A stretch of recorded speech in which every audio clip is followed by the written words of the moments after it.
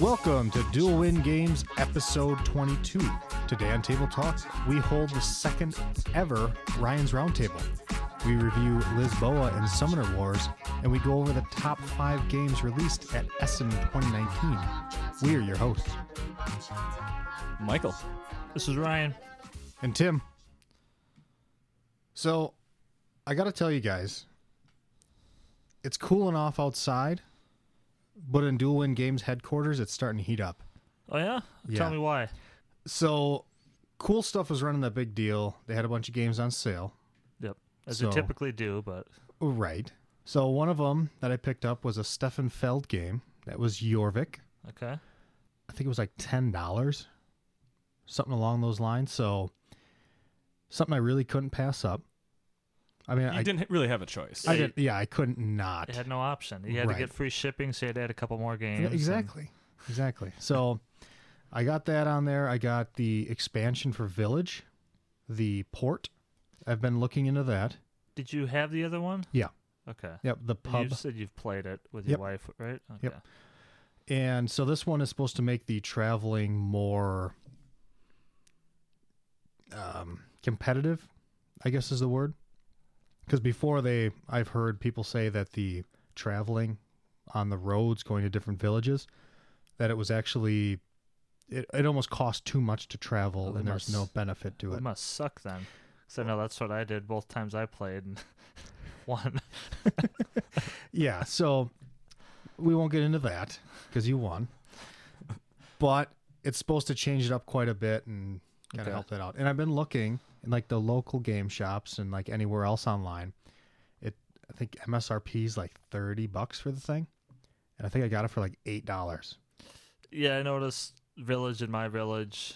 It's always I always see it in Porto Niagara. I always see down there for like $9 or Yep. $10, like when they have big It sales. seems like First Martian's another one that's always That one's just dirt cheap everywhere. yeah. Aaron's trying to get me to read the rules for him, and so yeah, I'm not looking forward to that. You're right. You know how I like Portal game rule books. I know. So I know you can't wait. But anyways, real quick, I got Undaunted Normandy. 2-player card game, little tactical on the map, so that should be interesting. Little deck builder. Little deck builder. And then the one that we kicked off game day with was the Imperial Settlers Empires of the North. Okay. It is, yeah. Yep. So what did you think of that one, Michael? I liked it. It wasn't bad. It was, it's a lot of similarities to Imperial Settlers. Now, granted, it's been quite a while since I've played that, but, one of the differences, you didn't have to have the, it was a destroy building to have a The Foundation. foundation Yep. for it, so you didn't have to do that. There's a little more you could raid and go off on some boats and stuff like that I don't remember being in Imperial Settlers. Yeah, that was different. Some more Yeah, so interaction stuff with the rating. Well, so You don't raid other people, really. You can. You can, but you can spend a raise token to basically tap someone's card.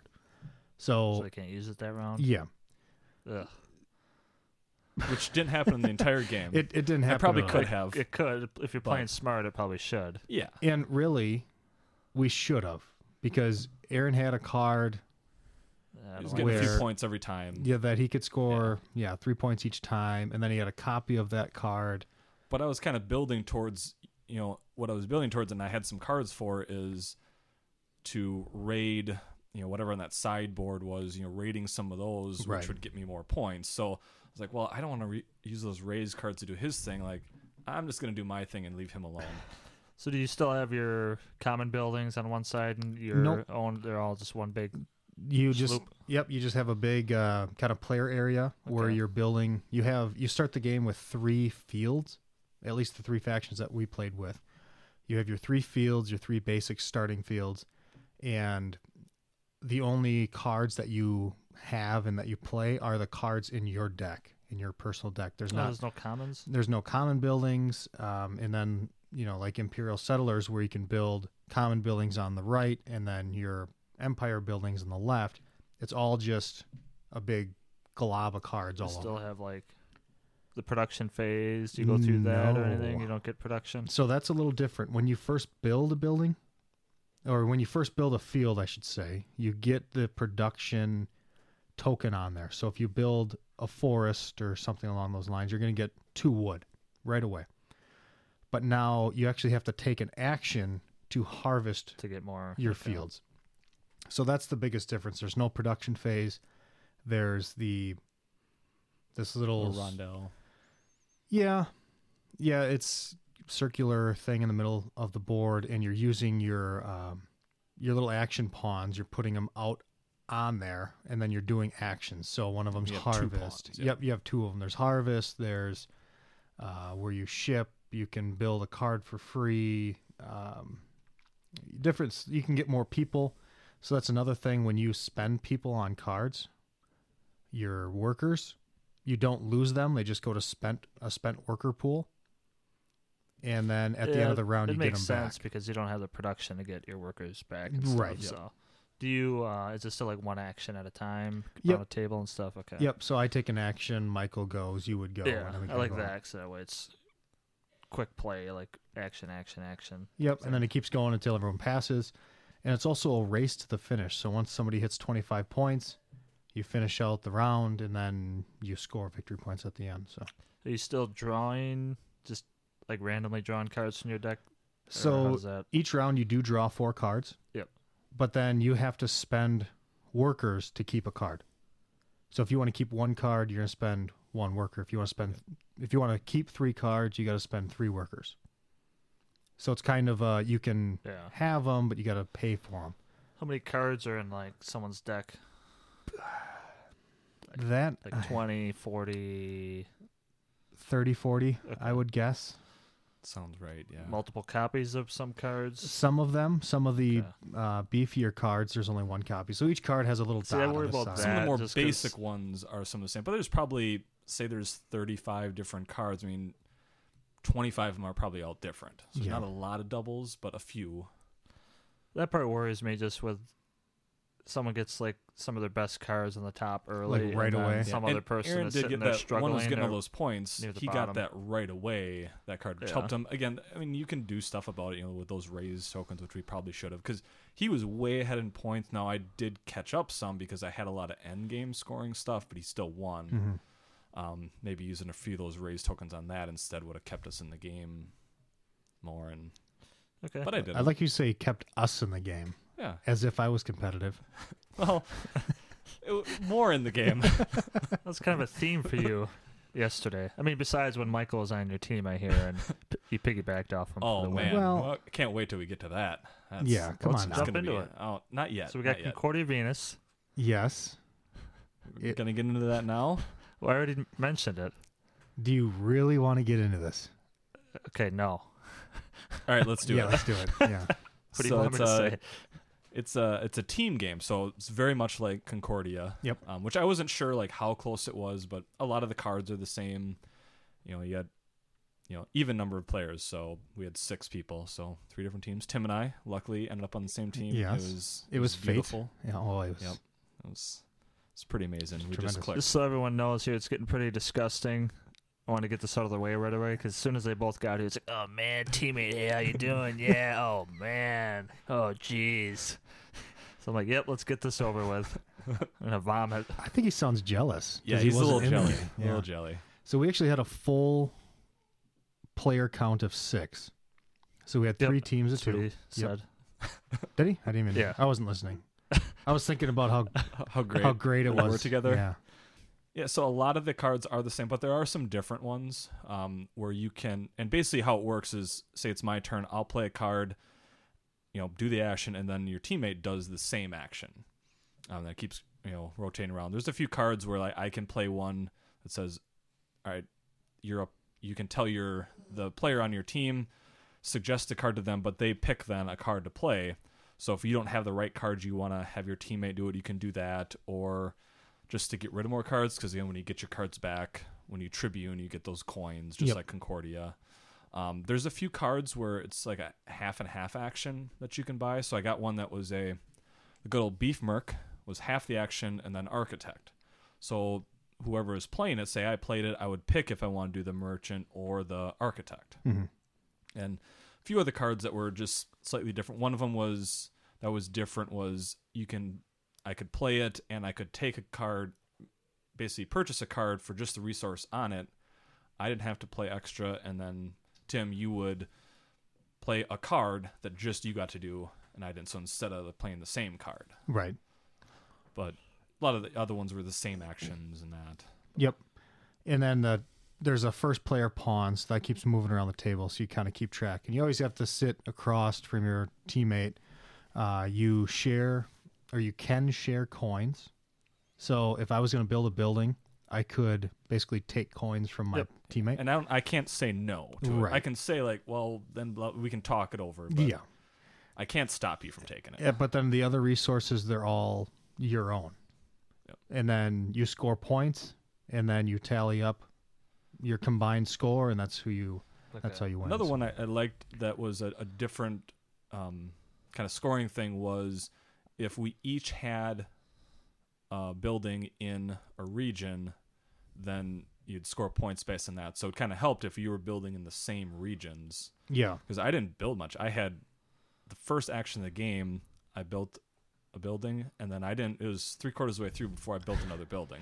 So I only built 5, but all 5 of mine were in the same ones as you had. And you started off building, so I'm like, oh yeah, I'm gonna jump out and start building near you too, and then you just stopped. It did.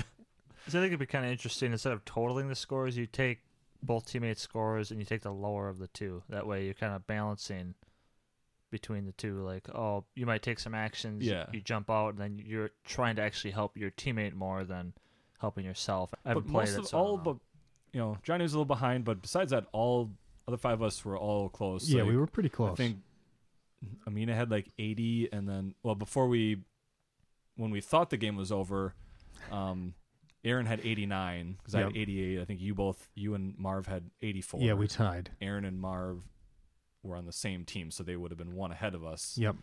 Putting the game away, and then Well- Tim was the hero. So what happened was, when you finish the card row, whoever takes the last card, they get the Concordia card Mhm. worth 7 Oh, points. you forgot to give that out. Yeah, so after we tallied up the scores, I brought the box over and everything was still set up. I'm like, oh wait, I go, who bought the last card? Michael's like, oh, I did.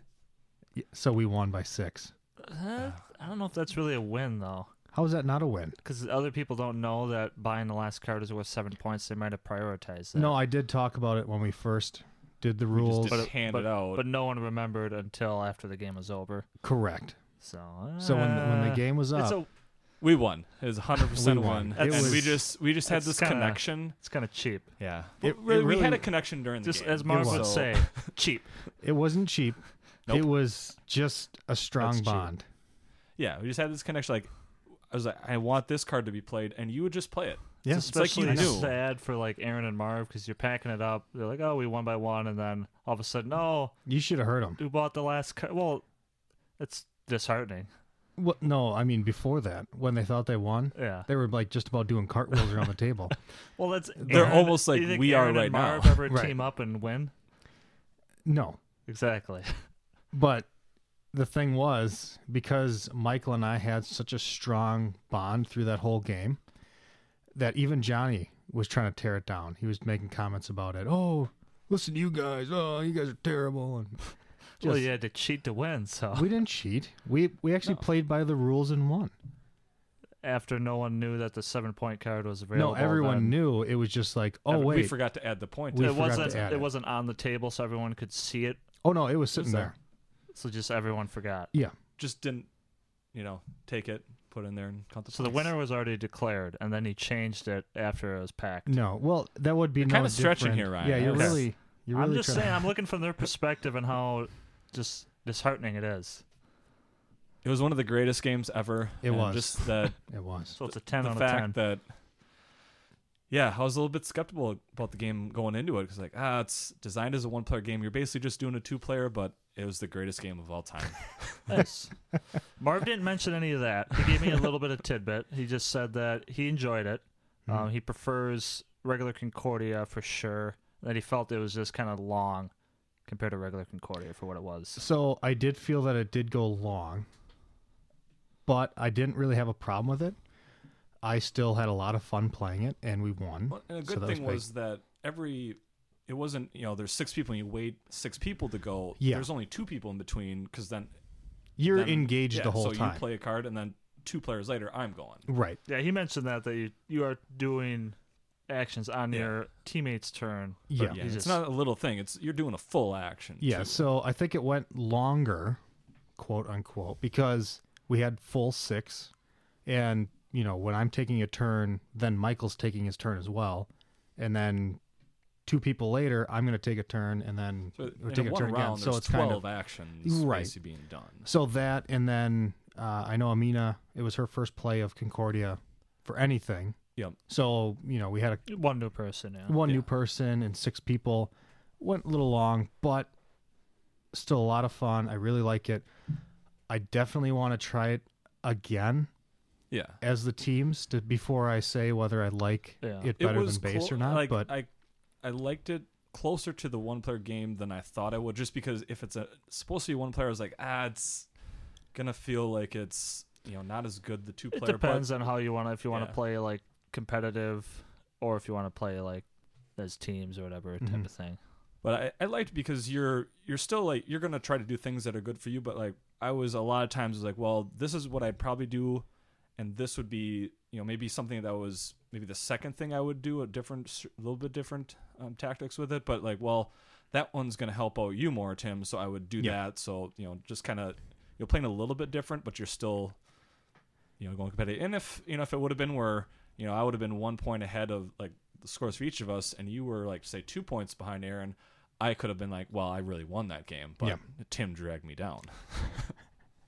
But it didn't happen. We had such a good connection that we didn't have to worry about it. it was really funny seeing the kind of the dynamic of the table when someone would be like, "Oh, I'm like 4 coins short," and they look at their partner, and their partner's like, Just head down. "No, I need these coins."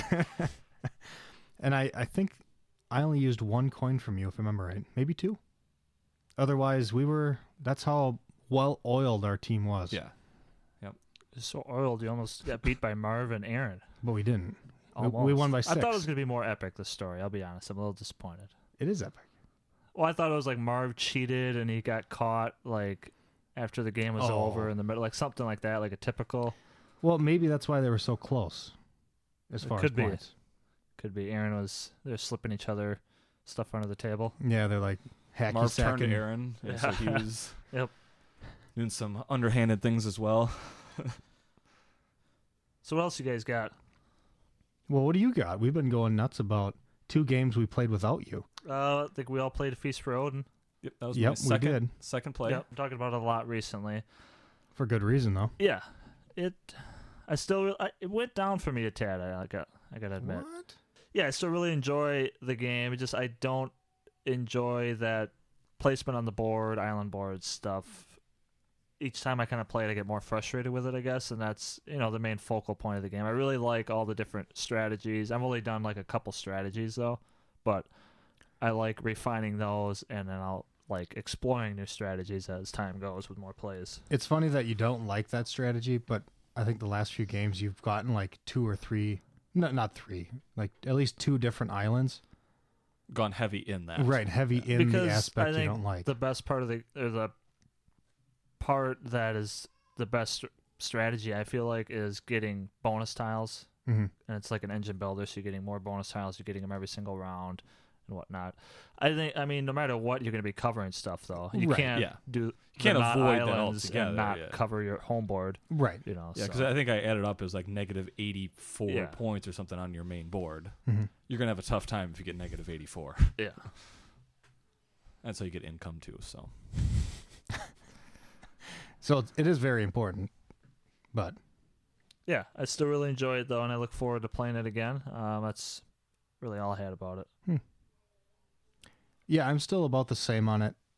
I still really like it. I don't mind the spatial aspect of it, the whole grid, placing Yeah, everything it's out. probably and- just because I'm bad at it, like mentally figuring out where the pieces go, so it just frustrates me, maybe. I'd hate to see you when you're good at it. Because you've won like the last few games. Yeah. Well, I'm just saying. So Like, you say you're bad at it. well, but mentally figuring out like I've got these 15 pieces here. Like, Yeah. how do they match up and what Yeah, that especially when you're getting those. I don't know if they're called the artifacts or whatever, the kind of those weird shaped ones, which are really useful because you got those little nooks and crannies you want to fill in. You want to use as few coins as possible. That's the part that's kind of just irks me. But Stop getting those. well, I want to win. Yeah, I haven't gone heavy and like get an extra island or anything. The first game, I didn't really know what I was doing, so I didn't think at first. I was like, "There's no way I'm even gonna get close to filling this." I did, but 2/3 of the way through, I didn't think I was going to be able to. This game, I was like, "Well, I'm going to go for the ship option since we're not playing that correctly. And it's a lot easier to get ships." So I went heavier in that. Yeah, you went initially. shipping and then emigrating. A lot. You did a lot of emigrating. emigrating. Yeah, I did a lot of that. I didn't use the ships a whole lot actually, No, which you certainly can. Like, Oh, that's yeah, you another go strategy. Like whaling use ships and then I emigrate did- later. Yeah, I basically did all pillaging and raiding. I went heavy whaling. I do want to do the island thing sometime. Yeah, Yeah, maybe that'll be my strategy next time. Maybe not. maybe. We'll see. You definitely could, though. I'm writing down Michael's strategy next time if I play with him, so I know. A little insider information. You may know what I'm going to do, but it's stopping it. That's the thing. Yep. So, Ryan, Yeah. we played another new game without you. All right. What do you got? That was One Night Revolution. That's in the Is that just One Night Ultimate Werewolf in the coup? And yeah. so I've played it. Well, it's A little tiny bit it's a different. little Sure. different. It's a little Okay. different, but you get the gist of it. Yeah. Actually, I think I was in the bathroom and I came walking back in, and I think Amina was like halfway through the rules explanation. It wasn't actually too far, and it's like a minute or two. But I You guess don't- that is. yeah, you almost don't really halfway need to through. hear Yeah, the- I didn't even catch the first part There's of a it. and I couple was like, different okay. roles that I'm not used to. Let me know on Yep, that different. type of thing. I'm good to go. Yeah, different roles, and then it's a little different because you don't have like an app that you're listening to or a moderator. So what you do is you see what role you have, and then if you're good or bad. So like, or however those Yeah, two there's work six the together. good people. I guess the blue. There's 6 of those and 3 red. There's 3 cards in the middle, so you could have theoretically you could have 0 people Right. that are bad or 3 of them. Yep. And then, so kind of how we started was like the team leader. They would open their eyes first, do their action, say complete, the next person would go, and then they would do their action. So there's nothing's in like a set order like One Night Ultimate It's just Werewolf. around but it. Just yeah, clockwise. just around the table. And then, Everyone's got a different person. Like that was the thief. And it depends on which team you're on. If you're on the I can't remember what they're called. The blue is the rebels. So you do one action there. But if I was The informant, it would do something else. Some of them were the same, no Yeah. matter which it is. So you're maybe switching cards with somebody else or switching with yours. Just some different things that you're doing in it. yeah. Or looking at a card. Yeah. Yeah. So I didn't realize there was going to be 3 informants in the game. So I was part of the rebellion, and I was pretty convinced that we caught Marv in a lie. Because instantly, what did he say? He said something that he looked at Amina's card and she's a spy. But Well, I 'cause switched he those started as the informant. So like he was trying to lie initially to cover up that he's informant, but then when he found out that you had switched it, two. then he started telling the truth And he was trying to lie out of So it looked and- bad. Yeah. because of that. Well, there was another aspect that we found out after. So you were an informant, right? I was you initially a rebel, but I was the thief, so I switched my cards and I switched with Aaron. okay. He So, was an informant, so I became the informant. but it was Aaron and Johnny. Yeah. They were the other informants. They apparently opened their eyes, saw each other, Yeah. looked around, and then closed their eyes again. And then apparently Marv opened his eyes. So the whole game was ruined from So the start. So the whole game, Marv thought Thought he he was was- the only informant Yep. in the game. So Johnny he was and Aaron like thought it was just them. Okay. So it was just complete chaos. It was, it was bad. Yep. Well, at least it's like a 5-minute game, so you don't have Right. to worry about Yeah. that getting bungled. It's just one of those, because it's a 5-minute game, it just kind of turns into one of those, like, you Yeah, know, deal it out laughable again, things. Just laugh about it. Yeah, it was pretty good. It was. I mean, I think it was closer to one night than Oh, yeah, the Resistance. Like, the Resistance. yeah, it's and that's one some night. similar- Yeah, Whatever it's called. So but I'd prefer one night just because there's more, characters doing different things in that, but a little more variability with it. Mhm. But still, it was good. Yeah, it was Cool. fun. So while you guys are playing Altiplano, me, Aaron, and Marv plucked out Robinson Crusoe. Marv picked it. We played the first scenario. It got blown out. I think we didn't get blown out, but I think we It wasn't that survived close. through the. I think we died in the 9th or 10th round. We all died. So you had a normal game of Robinson Crusoe Yeah. getting blown out. Yep. I know I heard over, on our side here, I remember hearing some talk about maybe, trying to eat some wood or something like that. Yeah. Yep.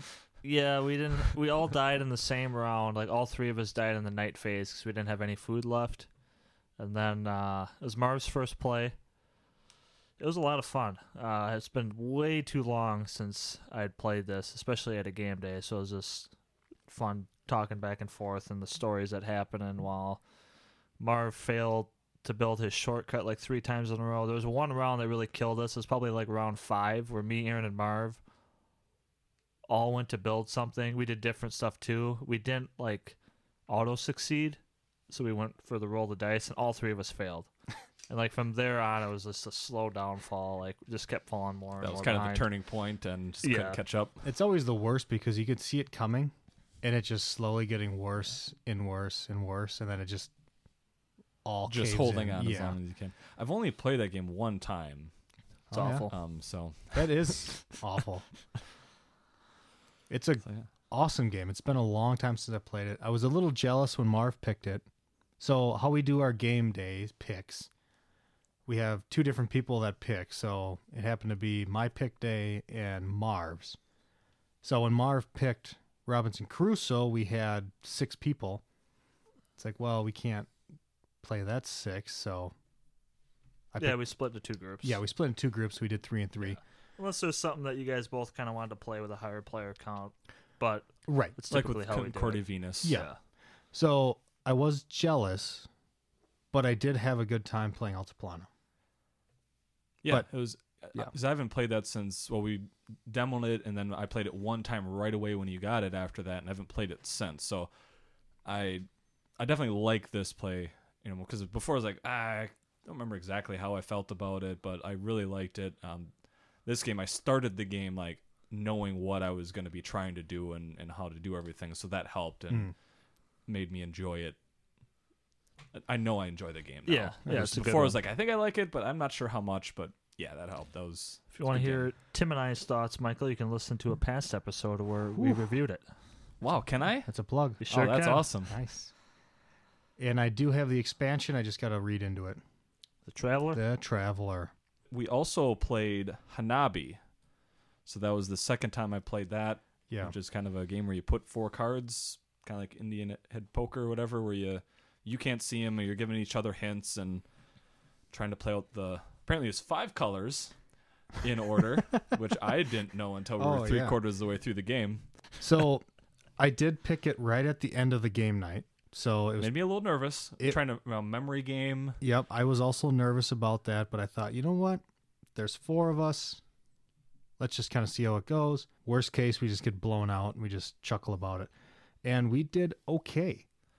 Yeah, I Surprisingly. thought we started a little rough with some of the hints. Was like, we got to get some stuff out there, and we're given hints about a 5 and 4s and stuff. I'm like, And I don't think I got a single hint on my cards until we were over halfway through the game. That's because all you had was white. All white cards. I didn't see a white card until I discarded one. I was like, wait, there are white cards in here? And I was, like I said, it was 2/3 of the way through the game before I realized there was a 5th color, because Yeah. you guys didn't have a single one, because apparently Yeah. I'm the only one You that had did them all, and it made it hard picking. So, Well, thanks for the hints, guys. yeah. Yeah. But it was fun. I would recommend that game. Nice, pretty simple game. You got to try to remember some stuff, but nice little card game. You got anything else, Ryan? Yeah, the last one I got here is one that Michael taught me. That is Nemo's War 2nd Edition. Oh. Isn't this just a solo game or not? You can play it with, I think, technically up to 4. Yes. Oh, really? But Okay. in my opinion, yeah, it should really only be played solo. Yeah, I was wondering if you thought that, because that's Yeah. what I got very quickly, and I kind of thought that was going to be the case when I started playing it, but then once you're very shortly into it, I was like, yeah, this is a one-player game that it's There's a no- one-player game. That's all there is to it. It's a one-player game. There's no reason to play with more than one. No, if you do a 2-player, like I think it would be a decent idea just to start a game, like set it up with 2 people. Like you could just do it with one person, but like so I could teach you the game maybe. But playing a full game of that is totally worthless. Like play a third of a game. Yeah. But yeah, So what makes it just a solo game? I mean, you 'Cause- guys played it So two-player, basically, you just the whole you're game just doing is actions. Yeah, There's like you're 8 different actions. you're you can doing do. actions. Each time you're always rolling dice, and you're seeing if you're successful or not. You can basically gamble things like you can gamble your crew or Nemo's sanity or whatever you want to call it. There's 3 or- different tracks that you're or the gambling. ship, hull, like- the ship hull. So you can gamble those things on your dice rolls to help you, and then basically you're seeing if you succeed on your tests or not. So it's solo because you just roll You on the just do all those dice. things. There's no real decision to like. Yeah, how they go to 2 players is basically one person's captain for a while until you fail a test. But basically, what you're supposed to do is you have different cards, so like you split up who actually moves the Nemo thing to gamble it, or who's spending the thing. Like, Yeah, I It's- control the hull of the ship. Michael controls the crew. When you're the captain, you control Nemo. but all the control is just you move it. Yeah, just you moving the marker down. and then the other It's- person is just rolling the There's dice. no. It's ridiculous. It's- It's a one-player game. It's Yeah. not anything besides So that. why would they market it as To more get than more a- people to buy the Kickstarter. sure? But I mean, I mean, technically, that's like any co-op or solo game. You can always play it with. You can always play any co-op game solo. Typically, you can always play any solo game yeah, like that's more than one. I mean, it just doesn't. yeah, I understand that. But when you say it's 1 to 4 players, one player does everything, everyone else just moves a part of the ship. Well, and then it switches. So like when I fail, then so I was captain and I fail one of those tests where I'm rolling. Well, then it goes to Ryan. He's the captain. Does So what if everything. you never fail a What we test? did for that reason is we just one round, I would do all the actions, and then I'd And switch then it I'd where just he's do the all captain. the stuff the next round. He would, I would make all the decisions Yeah. the next round. We was just dumb. switch back and forth that way. Huh. I like the game as a 1 player. I would never ever play it again 2 to 4 players. Yeah, so when we're playing, like the first round or 2, I'm like, I'm sitting there like, how is this almost over? I was like ready for it to be done already. And then halfway through, I was kind of like, I had a little bit of fun though, rolling the dice and making the checks once I like understood how the game worked and stuff. Okay. I'd probably play it solo once or twice, and then I personally would be done with it. I'm not a very big solo gamer as it is. I like that. Yeah, and there's a ton of the dice rolling, so there's It's an More work awful with lot of dice rolling and tests for me. That's really Yeah. the whole game, is just you're rolling dice and seeing if you succeed, basically. Yep.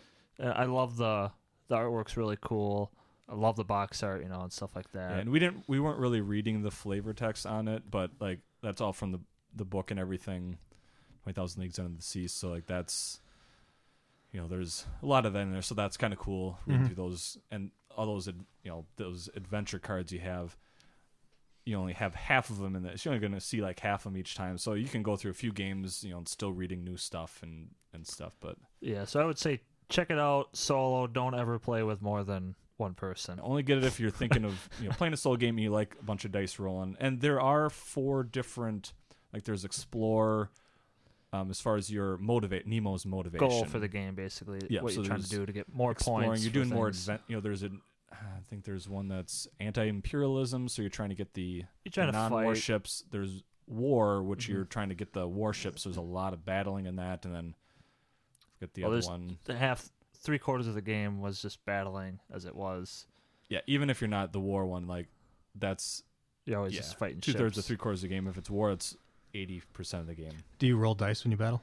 Yeah. Everything's rolling. Everything's like rolled literally everything. I just thought every it'd be- action you roll dice. Yeah, I thought it'd be every funny if single they- thing you do is rolling dice. I thought it would be funny if they had it where everything's rolling dice except for the battling. That's like a card draw or something. Yeah. So yeah, that's all I got. Did you like it or not? I know you said you. Not really. Okay. I wouldn't play it again probably. I've always kind of been interested in this one. I've known it's kind of been a solo game. I've still been interested, but maybe Michael will teach it to me sometime. Yeah, I could do it. We're not playing 2-player, but I could teach it to you, give you the rule book and everything you can read on your own or something. But yeah. Yeah, all said and done, I think it's something I would play once or twice by myself, and then I'd be done with it. Yeah. Any other recent plays that you guys want to bring up? I ain't got nothing. No. You know what time it is then? Time Well, is it? I'm pretty I excited. don't have new plays, Oh, boy. but I Oh, got you got something news. weird. Never mind. Just kidding, everybody. Okay. Did you hear that Wendy's restaurant I heard came about out with that. an RPG? RPG? What? You can download it for free online. It's Yeah, I think it was Dungeon Master. what was it called? Dungeon. What was it? The dungeon on Secret Cabal? They were talking about that for like 10-15 minutes. It Okay. sounded pretty interesting. But yeah, it's like a full like RPG, like 30-page rule book that you can go Mhm. through. Because a lot of people were expecting it when they heard the announcement. They're like, "Oh, it's just going to be like a little cheap, like Yeah, I heard- 3-page." The artwork's pretty good. They went through. Actually, the mechanics make sense. I mean, obviously, there's a lot of jokes in there and stuff. Like, you need to eat Wendy's to like. If you eat other food, you get. I don't know if you get I was poison. gonna say, like, or what something is like in this that. game? Like, It's just going called around eating burgers or it's called the Feast of Legends. okay. It just sounds like a good tongue-in-cheek. Yeah, it really Type. was. I was surprised to see something come Especially out like that because from, it's like, a big so restaurant. like, 'cause I would have Random. never thought it would be like. I thought it'd be like, No. yeah, 2-page rule book or something, just some dumb game. But like, but it's like if it's a legit game about going around eating Wendy's, like, that could be pretty funny if it's well done. Yeah, right. So, do you want to start something even more legendary? I would love to. Oh my god, what? Ryan's Roundtable 2.0. Oh Wow, this is amazing. man, how about that segue though? Oh yeah. Yep. How about that accidental segue? So a lot of this was for our contest for City of the Big Shoulders. We took some of the questions that we were asked on our guild. Basically, they're short topic questions we wanted to answer on the show, and then they're a perfect fit for Ryan's Roundtable. We didn't use all of them, so that way we got some to use for a future Roundtable, possibly, if this goes well. So, the first question we got is Nick VDB22 asks, What does Nick ask? my friends like playing lighthearted games, like Mexican Train and Carcassonne, to name a couple, because they're easy to set up and learn. How can I present a heavy game with lengthy rules that doesn't overwhelm new players? And he cites Wildcatters and Lisboa as examples. I got to be honest. When you go from Carcassonne to Lisboa, that's like I don't think you can do that. I think that's the thing. Don't do that. yeah. Well, I think so I wouldn't say don't do it, just not right away. Well, yeah, he might. don't he's, go he's straight kind of from just those. going, one extreme to the other. and Right. whatnot. So I would suggest though building, if you got people that are into those lighter games, Mhm. build them up to like the next step games. If you're looking at getting people built up to play a game like Lisboa, you want to kind of build that foundation, so to speak, of games. Maybe games with the same mechanics, so to speak. Or at least some of the mechanics, not all of them in it, but yeah, Right. like one aspect of it. But yeah, help them start to bridge that gap a little bit. yeah. Because if you go straight from like super light to super heavy, they've never played anything in between. They're gonna have a terrible time, Yeah. and their brains are gonna melt. And they're probably not going to want to play again. Mine melted the first couple times playing Lisboa. So, Well, but that's a whole nother thing. Yeah. But But yeah, I completely agree. You know, take whatever game you want to get them to.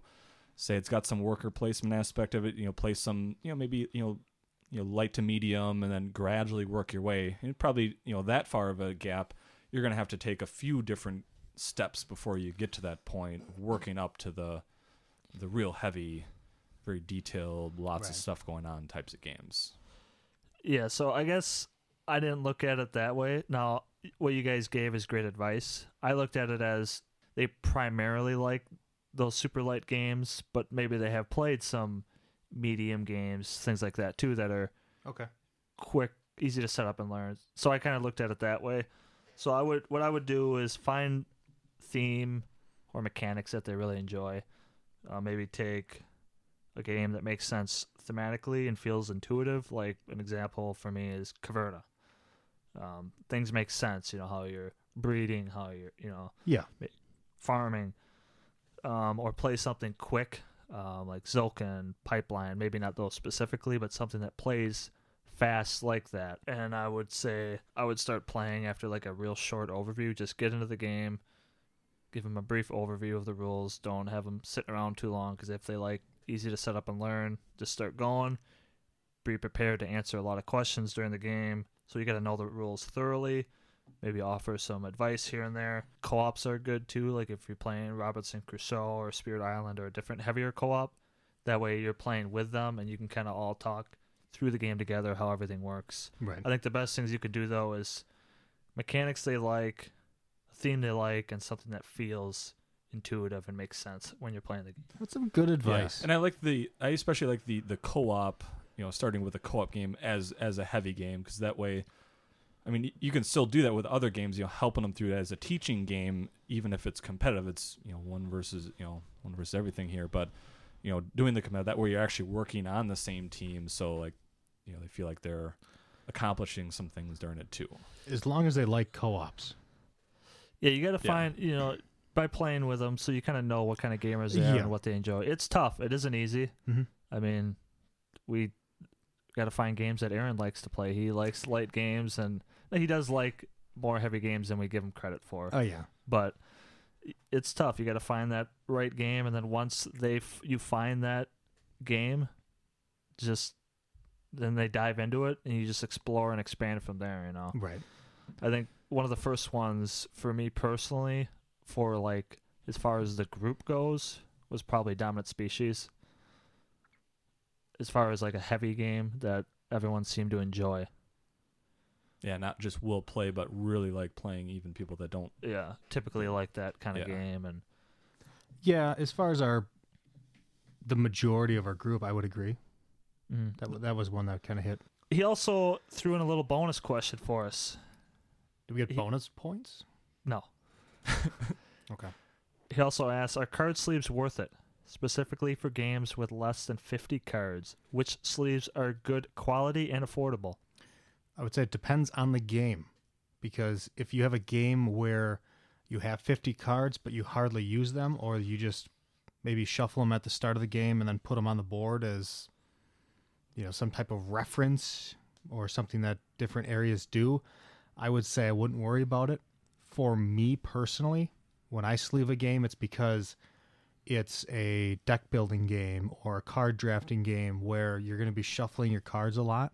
Or handling them a lot. Passing them around, and you see a lot more wear and tear on those types of games. So those are the ones that I sleeve. Yep. And as far as what sleeves, I get a lot of the Mayday card sleeves.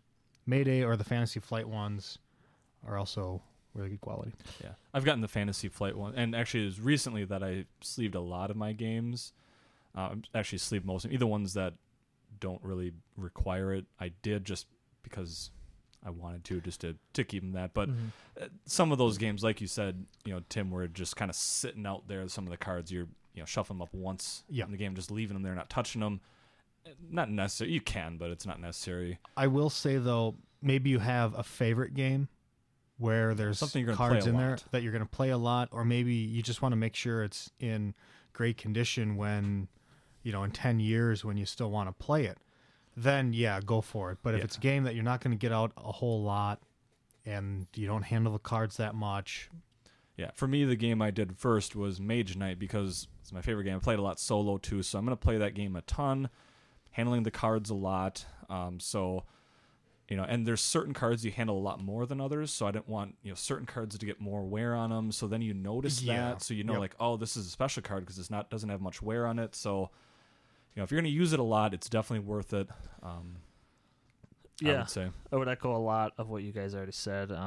Basically, I sleeve anything that I really, really enjoy the game, and you use the card. You're handling the cards a lot. You're tucking them a lot. Things like that. Great Western Trail, Mombasa, Through the Ages. Just different things like that. Or if it's a game I just really love, like Dominant Species, you don't really handle the cards at all, but I really like that game. It's probably got about 50 cards in the game, and I got them sleeved. So I always go with Fantasy Flight. They're thick. They don't rip very easily. They feel good in your hand. It feels beefy when you're sitting there holding them. So it's, and I think they're affordable. It's probably, you get 50 quality sleeves for $2-3, something like that. And Ryan, you had actually sent me a link to, there's on Board Game Geek with most every game, and it has what sleeves, it's got the Mayday games, the Fantasy Light, lots of others too, but it says which sleeves to get for it, because there's so many different ones, and a lot of them are close to the same size, so it'll just tell you which ones to get. So you're looking at like, oh, those 3 are almost the exact same size. I don't know which ones to use for this. So you're not getting ones that don't fit. Yeah. So congratulations to Nick. Our bonus question from you probably got the longest answer out of all of them. Number 2, we got Mark wants to know, if you could only have 2 board games available to you to play for the next year, what would they be? Ooh, That's a tough one. It is tough. And going off our conversation earlier, And there's not a lot of context, like, are you on a deserted island? Is it just this year, and then you can play whatever you want after that, Who you playing with? How many people? I'm going to answer this based on, I can only play 2 games. I can either play solo, I can play with anyone I want to. It's not, and I don't just have to play with those same people every time. Yeah. I don't have my answer yet, but that's how I'm going to answer it. Okay. I do have 2 games. What do you got? And with our conversation earlier in recent plays, I'm wondering if you would be my friend after this year, because A Feast for Odin was one that first popped up, and the other one would be Legendary. I'd be your friend. Why one time? Just so, and the reason is because Feast for Odin, it gives me, in my opinion, a ton of replayability. Actually, I think both games do, but that would be the heavier game of the 2, obviously. So I would have that, and then also I would have a game that's lighter, that I really enjoy, that has a lot of replayability, and I can play it solo. So if need be, if I was trapped somewhere and I only had these 2 games, I could at least play that. So that would be mine. And bonus, Okay. I actually have the Legendary sleeved. So to go off of our bonus question. that's from called last call week. back more there, than yeah. 50 So- cards, Are too. you setting that up, or That's more like 500 cards. I know. But to go off that, too, I don't think I like Terraforming Mars enough to sleeve, but it is one where you're constantly using the cards. Yep. I don't sleeve it, though, because the stack would be about 3 feet high, like the draw stack. Oh, So speaking of that, I sleeved Fury of Dracula, and I had that problem with the locations because they were so big. yeah, and it and was then like, just oh man, flopping and sliding. You got to have a different. if somebody hits the stack. table, it basically yeah. 2 tumble- piles of yeah. it? Yeah. So we went off the rails. But what Yeah, would you yeah. pick, Ryan? What would I honestly, I don't know. It really depends on the context of the question. But going off of what I know, which is nothing, I'm gonna pick I'll second that. Through the Ages with the expansion. Doesn't have to be with the expansion either, but That's a good pick. I've been playing that. I mean, let's say I don't have access to my phone too. I'm definitely picking that because I've been playing that all the time lately. Expansion's awesome. I love it without it anyways, but so honestly, I could play Through the Ages just countless times. The other one is tough. Do I pick a lighter game? Do I pick another game that I love? Do I pick a 2-player? So I really don't know. You got to pick one. I think I would go Seven Wonders just with all the expansions, and that way I can just add expansions in and out, and I got something lighter to play. Yeah, I don't know. Nothing solo in there, though. I don't really play solo. So I'm okay with... Again, we go back to there's no context. I've played solo probably just like 3 games of Mage Knight all the last year, so you're working on it. on solo. Michael, what are yours? Well, that's going to be one of mine is Mage Knight because you can play it solo. So I can always do that. And although I haven't played any yet, there are some shorter like Blitz type scenarios. So I only play the longer ones because I like it enough. But if I only have 2 games, I might want to play that a little shorter too. So I would pick that one. Second one, I went through a lot. I probably should pick a little bit of a lighter game, but I'm going to go Through the Ages as well, especially because I haven't played the new Leaders and Wonders yet. I haven't even really looked at them. Like I've seen what a few of them are, like there's Cleopatra and some things like that, but I haven't looked at what the cards do yet. So I would have a lot of playing that, plus exploration to do. Yeah. So if it's starting from right today for the next year, yeah. So I guess I'm not playing any games over 4 players. So I'm scrapping Seven Wonders. I'll go Great Western Trail. Or Seven Wonders. I'll pick Seven Wonders then. I'll pick 3 those games. are both really good picks. Those are probably my top 5. I picked 5 games. All right, so our next question, Ed says, are paid video reviews worth watching? If it is a paid review, is it truly a review or is it just a paid infomercial? Will we truly hear any constructive criticism or shortfalls of the game, or are reviewers holding back because they are being paid? He says it's the 1,000-pound gorilla in the room. Thanks for the podcast. I'm really enjoying it.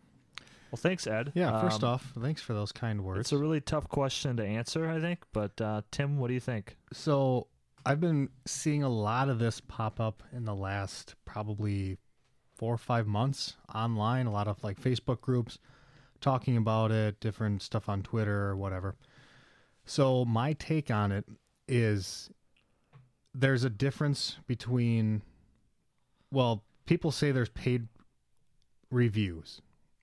I don't know of any examples offhand where people get paid to actually review a game. So I think if that's the case, if somebody starts a review and says, I'm being paid by this company to review this game, you got to kind of take it with a grain of salt then and just kind of know that going into it. You give them credit. You want to know, like, tell us up front.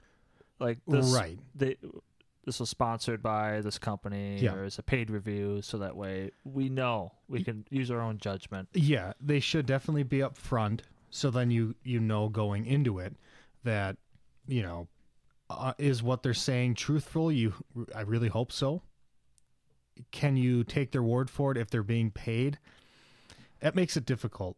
So, again, I think when I start a video up on YouTube and I see that it says something about a paid promotion or a paid,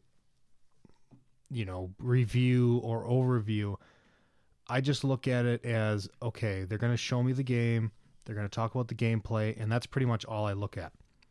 What their opinion is at the very end of the video, if they like the game or didn't like the game, I don't really pay close attention to that. I'm more watching it just to kind of see what's going on. Now, that's what kind of brings me back to, there's a difference between a paid review and a paid preview, because a lot of times you'll see a lot of previews pop up of Kickstarter games that are coming out or new releases.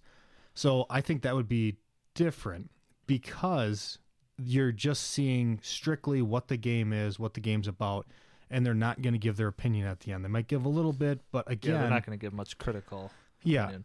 And again, because they're being paid, I personally don't read too much into what they're saying as far as like, oh, this reviewer liked that game in that paid preview, I'm going to go check it out. Preview is more just they're going over what the game is, how it works, how it looks, Right. the theme, and stuff like that. Generally, Yep. And I just look at it as they're going to explain how the game works, and that's usually what I'm looking for anyways, is what does the game do, so you can see the mechanics, see the board, see what's done in the game. And even when it's not a paid review, like I'll listen to what people think about it, but just because someone likes it doesn't mean I'm going to. So, Right. They may say like, well, this is what I like about it, this is what I don't. I may not like those things that they like, or I may like things that like, oh, this game's too heavy and too long. I love those games, so that's not going to stop me from getting it. And with a paid review, I've seen some of those. I kind of just disregard if they like it or not. Right. They say some things they like, well, okay, but they may be being completely honest, not holding anything back. They may be holding back a little bit as far as it probably depends on the reviewer and that. Right. yeah. So for me, I echo a lot of what you guys said. On the podcast here, we've been given a couple of review copies: City of the Big Shoulders and Escape from Dulce, Secret Unknown Stuff. If you listen to those, some of us are really down on those games. We don't Mhm. hold back. Now, obviously, we're not paid. Right. They But- sent us the game, Yeah, but we're gonna be honest. right. So, because I feel when I'm watching these paid reviews, if these people are always positive, then I lose. For me, I don't pay attention to what critical review they give. Then I just pay attention to how the game works, what the game flow is like. Yeah. If they're constructive in their criticism, sometimes they really don't like it. They give what they do and don't like about the game. Then I pay more attention to that. But when it's always positive all the time, then it just loses credibility for me. And that's what I think all three of us have tried to do that when we review a game, that we try to give the good and the bad of each. Even when we reviewed some of my favorite games of all time, I still try to find something that, it might be a negative for somebody. So yeah, I agree with that. Yeah, so when you look at a review, whether it's ours or anyone else's, just because I like or don't like the game doesn't mean you won't. So there's going to be plenty of times where someone gives a review that they really like. It's just not a game for you anyways. So, try to focus more, I would say, on, what are the mechanics, what are some of those things going on in the game. And if you see people that, you like the same kind of games that they do, that can help. But then take that for a grain of salt when, somebody's being paid for it. Yeah. And those can, I'm sure some of them, that are paid, they're not holding anything back. They are being honest about what they think, but just keep it always in mind. Yeah, it's tough for the reviewer when they're getting paid because they want to keep getting paid copies from that company because they don't want to lose their income flow. But if they're more honest, it's going to mean a lot more in the long To the run viewers. to the viewers and probably to that company because you're still talking about their game. You're still Right. getting the Yep. the game out there. So yeah, it's not easy, but I hope that answers it for you, Ed. So the next one we got up is Melissa asks, I would like to know what unique themes you don't see very often you would like to see more of. Like Wingspan, you really don't see a lot of bird-themed games, but I was quite surprised by how much I like it now that I've tried it. There is a handful of wine games out there. Not a lot, but there's some. So why can't there be any games about cheese? I think there was. Well, I there's mean, that one was horrible. Whatever that was. there's like Cheeseonomics. I think that was it. It was That was the one you're thinking about back, and I looked at the rating like a while back, and I was like, no, I don't know if it was ever in a Kickstarter. there was some cheese making game I remember you mentioned, Maybe and then I maybe. ended up looking at it. I'm like, oh, I'm glad I didn't get that. But obviously, that's we're in Wisconsin, so that's kind of the big thing here. So why not? And it should go well with a winemaking Well, game, yeah, which that- you had mentioned. yeah, so- those go together. Yeah, I should expand on that more because one thing There is games that, that have I cheese making in it, but it's not it's the game. it's not the game though. Yeah. Like one thing I really like about viticulture is where you age your grapes and you age your wine. So you can easily make some cheese and then you age it in your storehouses. You got to get your ingredients earlier. You got to mix them together and produce them. And Maybe because that'd be more of a niche thing to people in Wisconsin. because Yeah, people in it's- Wisconsin love cheese How many because we're awesome. people go to wineries and stuff like that where cheese stuff it's not as commonly popular? I guess I think would you say. could do it though. Well, you could do certainly it could. definitely, and if it's a good game, it doesn't matter. Well, right. But I think just it's wineries and that stuff is more the focal point of the world. But cheese is everywhere. Well, I'm not saying cheese isn't everywhere, right? You're waving his cheese flag around. But I am. I'm to gonna me, bang that drum. That if it's a good game, I don't care. But the theme of that doesn't interest me at all. Like you keep going with we both keep talking about viticulture or whatever. Yeah. That just seems more interesting. There's more to it. But there could be a lot to the cheese making. There could be a lot to anything when you get down and like if you want to go into the 100% thematic steps of it. Yes, there's a ton to anything. Yeah. You certainly could. I'm not that it would be necessarily a draw for me, Yeah, but I'm but it telling wouldn't you, stop me from playing. If there is a cheese game I'd that try looked the decent, game out. If when it hits, it's gonna be huge. I'm sure some will hit. Now they will. Yeah. See. Ryan, do you have any themes you want to see? I've talked about it before, but I want to see. There's tons of archaeology games, but I want a heavier one that isn't just like a light filler game. I want some that's got some beefy mechanics to it. It's got some thoughtful play, strategy. Doesn't sound that interesting. It might not be, but other games that I've played that I really enjoyed the theme on that were kind of quirky and out there were Prodigal's Club. Last Will is kind of the same thing, but Prodigal's Club, you lose all your money, lose all your friends, lose an election, like all that. Was really fun. Yeah. Getting into it and interesting. Yeah, for me, if I enjoy, I'll try the game, and if I enjoy it, it's kind of cool. It's like when you go to see a movie and you think it's going to be a bad movie, and the movie it's like, hey, that movie is actually pretty decent, or that was a really good movie. It feels more fulfilling, or it's more of a surprise, so you're more excited about it. So it's always fun to find that kind of game. Wait till this cheese game hits. You're gonna be like, oh, the theme, and then whoa, it's awesome. Yep. You're really pushing that, aren't you? You like, you got one you got designed that you're trying to like pedal or Oh, something. maybe. Yeah, you could just start designing a cheese game that way. There's one out there. You Maybe could do your own maybe I have. paid review of it. Is it a paid review if it's for your game? How's that work?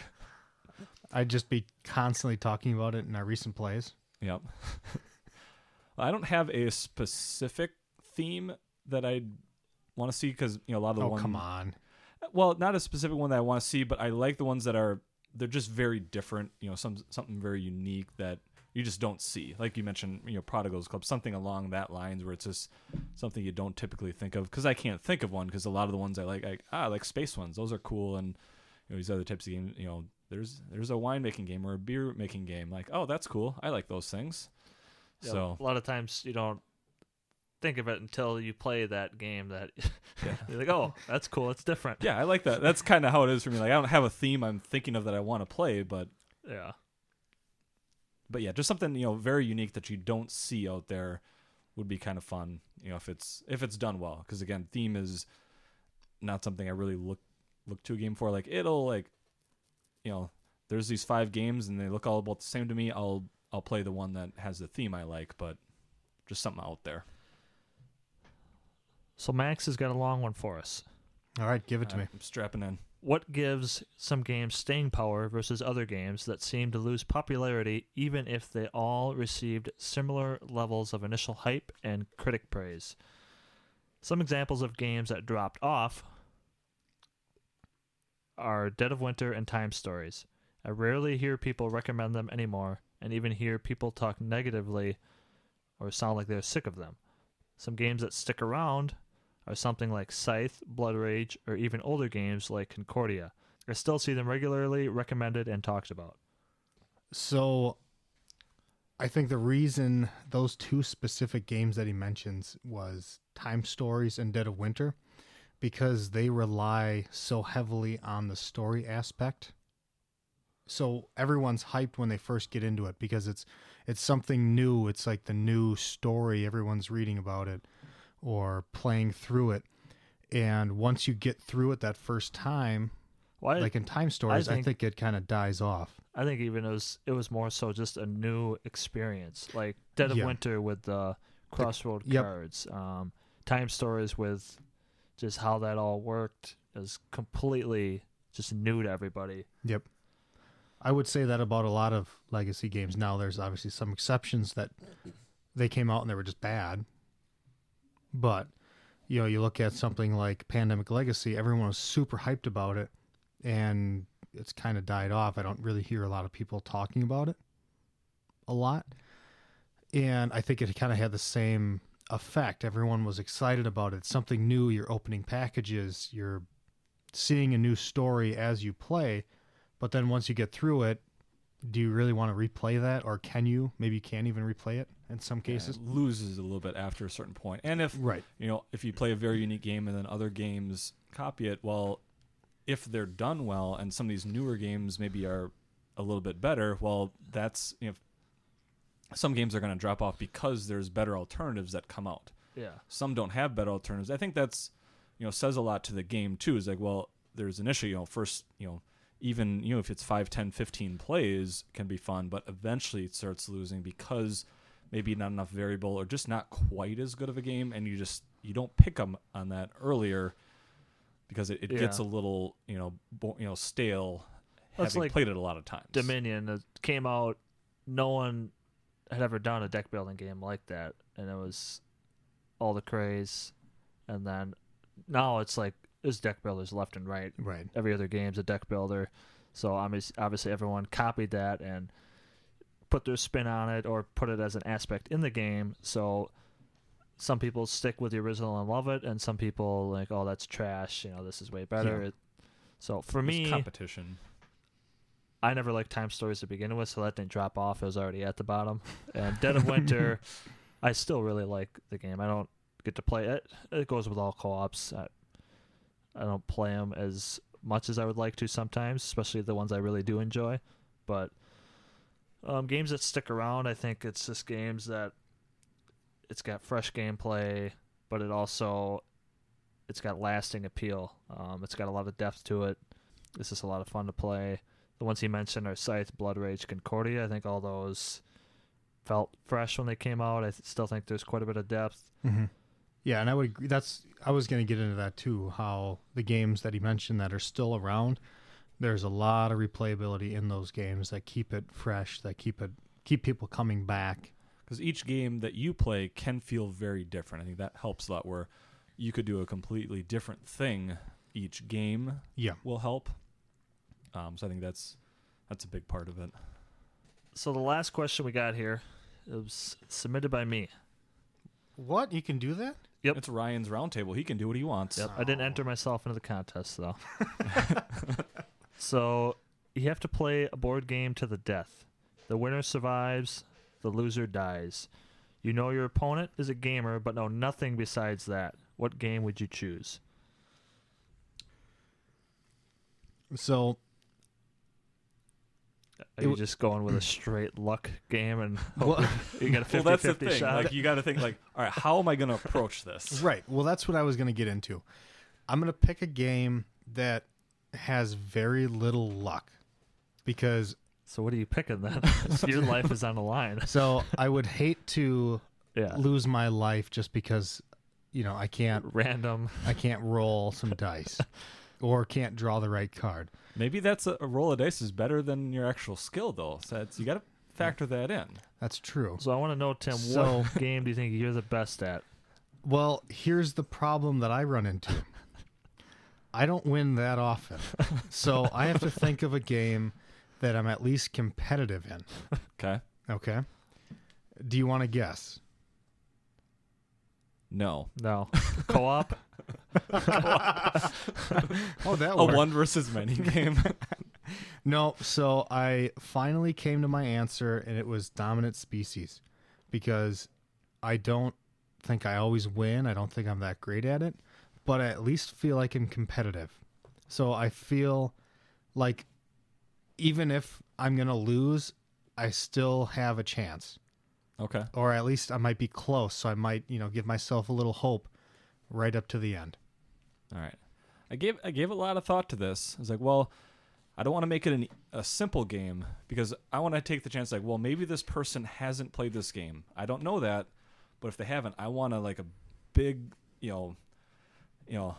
entry, I don't want to play an entry level game. I want something that your first play, you don't know what's going on. That way, if they haven't played it, boom, I'm going to win that game. Please say Hanabi. I don't think co-ops are probably a good one to put on there. So I want to do that, but like also one that if I have played someone that has had some experience, I can still be competitive with it. I'm having a tough time figuring out which one though, but I think what I ended up deciding on is going to be Through the Ages. Because I don't think if your first play of that, if you've never played it before, you're probably going to get crushed. So you're hoping you're playing somebody that hasn't played it, or well, that's part of it. Yeah, and then if I have played it, like sometimes I'll play that and not like to use the military too much, just kind of avoid it and just hope no one tasks me like maybe flirt that line a little bit. You kind of have to go military. Flirt that a little too close. But if I knew it was to the death, like all right, I gotta make sure my military's up here. So I mean, you got to be real aggressive in that game, in a to death game. Oh yeah. That's the thing. Like I have no problem using the military. Yeah, my military is going to be prepared. Like it may not go super heavy, but I'm not going to get overcome militarily in that one. So what a bad way to go. Your military not saying just I'm gonna crumbles. win that, but if I luck out, someone's never played it before. Boom, easy victory. I think that's what I'm really hoping for. So I'm thought about quite a few games. What I ended up deciding on is a game that I've played a lot and I've won every time or almost every time. So I feel like I've explored the game type of thing. I didn't want to pick a game that I've played 4 times, and I've won 3 times. Those doesn't were mean all anything out for me. There's a lot of games that I've played a lot and I haven't won very much, so it's like, yep, definitely not picking that. Even though I know the game well, I'm not good at it. So I ended up deciding on Mombasa. Probably played it 30, 40 times. I always do pretty well, so that's what I'm banking on. All right. I had a feeling you were going with a Pfister game. Yeah, Great Western Trail is another one I've played a lot, but I don't win that consistently enough. Michael and my wife both beat me quite a bit. I'm better at that when it's more than 2 players. When it's just 2-player, I'm probably 50-50 on winning. So. Yep. Another thing that I thought of was like, well, who's explaining the rules? Like, if I can explain the rules to someone, I bet I can sabotage that and win. So it gets downloaded kind of like the Matrix. It just gets downloaded into their brain. They know the game. They know how to play it really well. We'll say. Oh well, then that whole pick a really heavy game that there's a big barrier to entry type stuff. I might have to rethink that. Well, I'm just saying they know the rules to the game. They're not just flopping around like Mars. Not knowing the rules. Yeah. Like doesn't necessarily mean they're good at it. See, the other one I thought you were going to pick was Scythe, because when we talked about it last time, yeah, I haven't played that. You mentioned you were like rooting for me to win, just so it would make it more interesting. I know the reason he didn't pick that one, and it's because he thinks we're all bad at that. And I think he's right. Yeah, I've only played that maybe 10 times, and I don't feel like I'm that good at it. Where Mombasa, I feel like I know the ins and outs. I know everything about that game and all that, how to do every strategy in the game. So I feel comfortable. Where if he's going something, I can counter it type of thing. Yeah, with Scythe, I've never won that game, but I've never felt like I've played well. The last time I played Mombasa, I felt like I played that really well, and Ryan still beat me. It was closer that game, but I still lost. So that was a good question sent to us by the Mombasa Master. Well, I'm hoping if my life's on the line, that's what I have.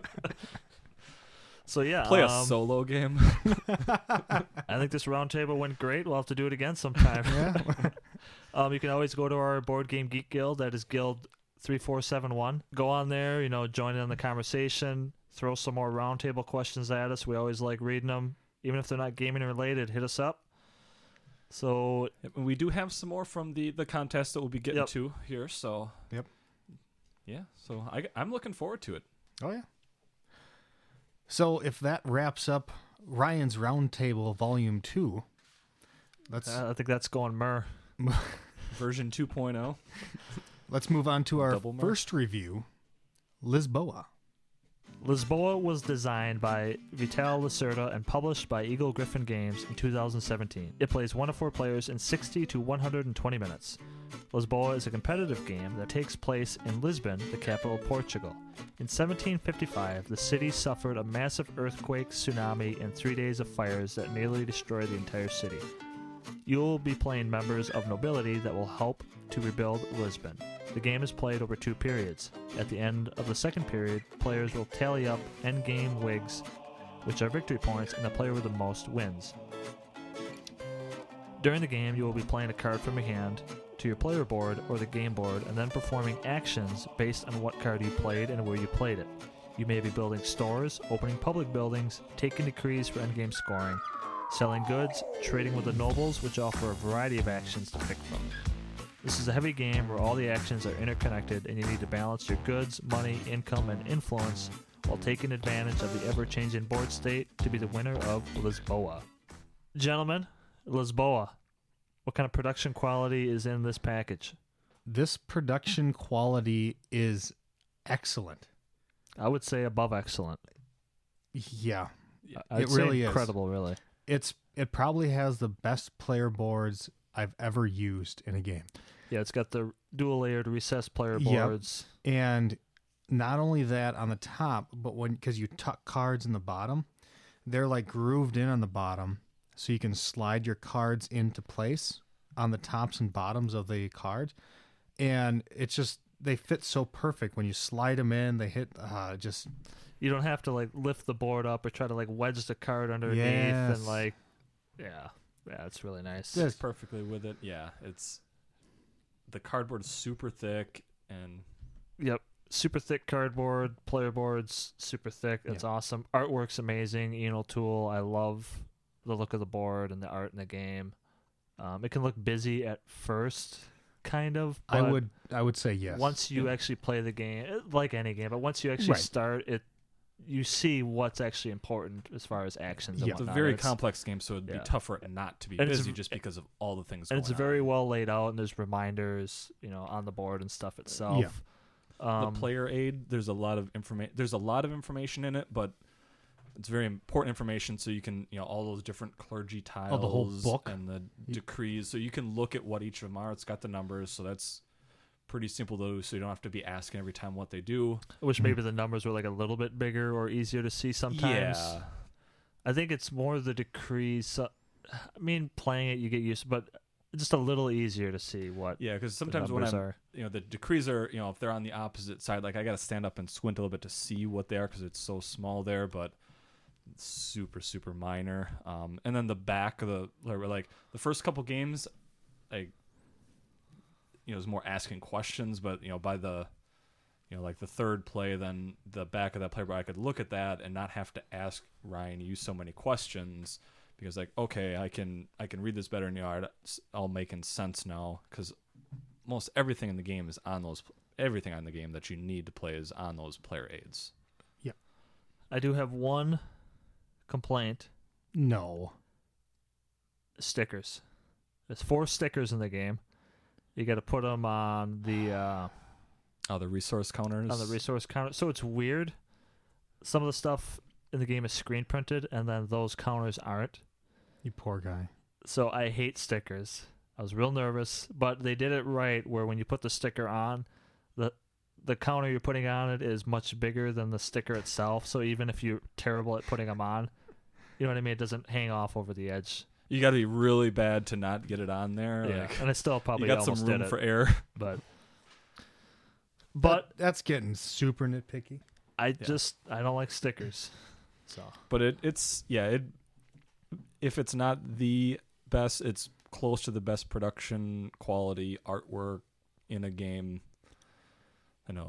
yeah, for me the combination of everything. It's as far as a game not having miniatures, it's the best production quality. for me. So, did Yeah. I also see that right? On the top of the box cover, it's like indented on each side, so it's easier to grab the top of the box and slide the cover off. Like it's just got little finger, things like that. Yeah, finger yeah. knobs or whatever. Just Yep. Just phenomenal. And even the insert, like it's not. I don't think it's game trays. I don't think, but it's still a really useful insert as far as like a non-third party insert goes. Yeah, with the game one. Yeah. Yeah, it's Usually I just pull the inserts out, jump on them, and throw them in the trash in a fit of rage. Yeah. about 49%. I do that right away. Another 50% of them, after I use the game a couple times, I get sick of it, thrown away, and then there's like 1% that I'll keep. Maybe 2%. I might be underselling it. Yeah. How do you guys feel about the theme in this puppy?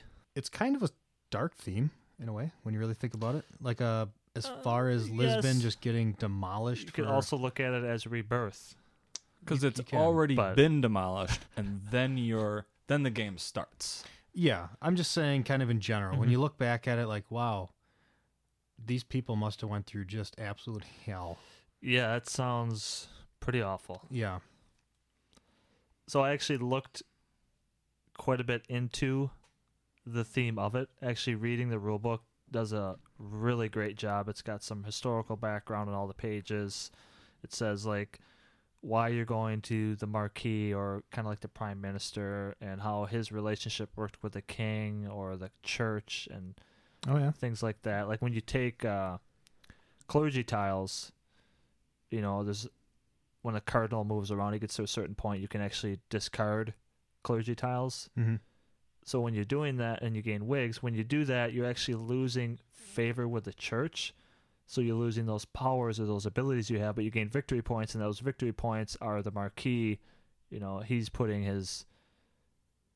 backing you basically. You know, he giving you favor, that type of thing. So that's why you're getting those victory points. Just Okay. things like that kind of explain. When you play the game, you might not understand that, but reading through the rule book, that stuff made sense, and it was really interesting to me. And I think, stepping back a little bit, like what the game is about is in Lisbon and Lisboa back in what year was it? 1755. 55, I believe. Yeah, 1755. There was a huge earthquake off the coast. It was like 8.59.0 earthquake. So there was an earthquake that damaged a huge part of the city, and then there was a huge tsunami that came through. And then because it was 1755, there's all these candles around. They all got knocked over with the earthquake, and there was a bunch of fires. So between those three things, like it destroyed 80. I think I was reading up on it. It was like 85% of the buildings in the city were destroyed. 40,000 people were killed.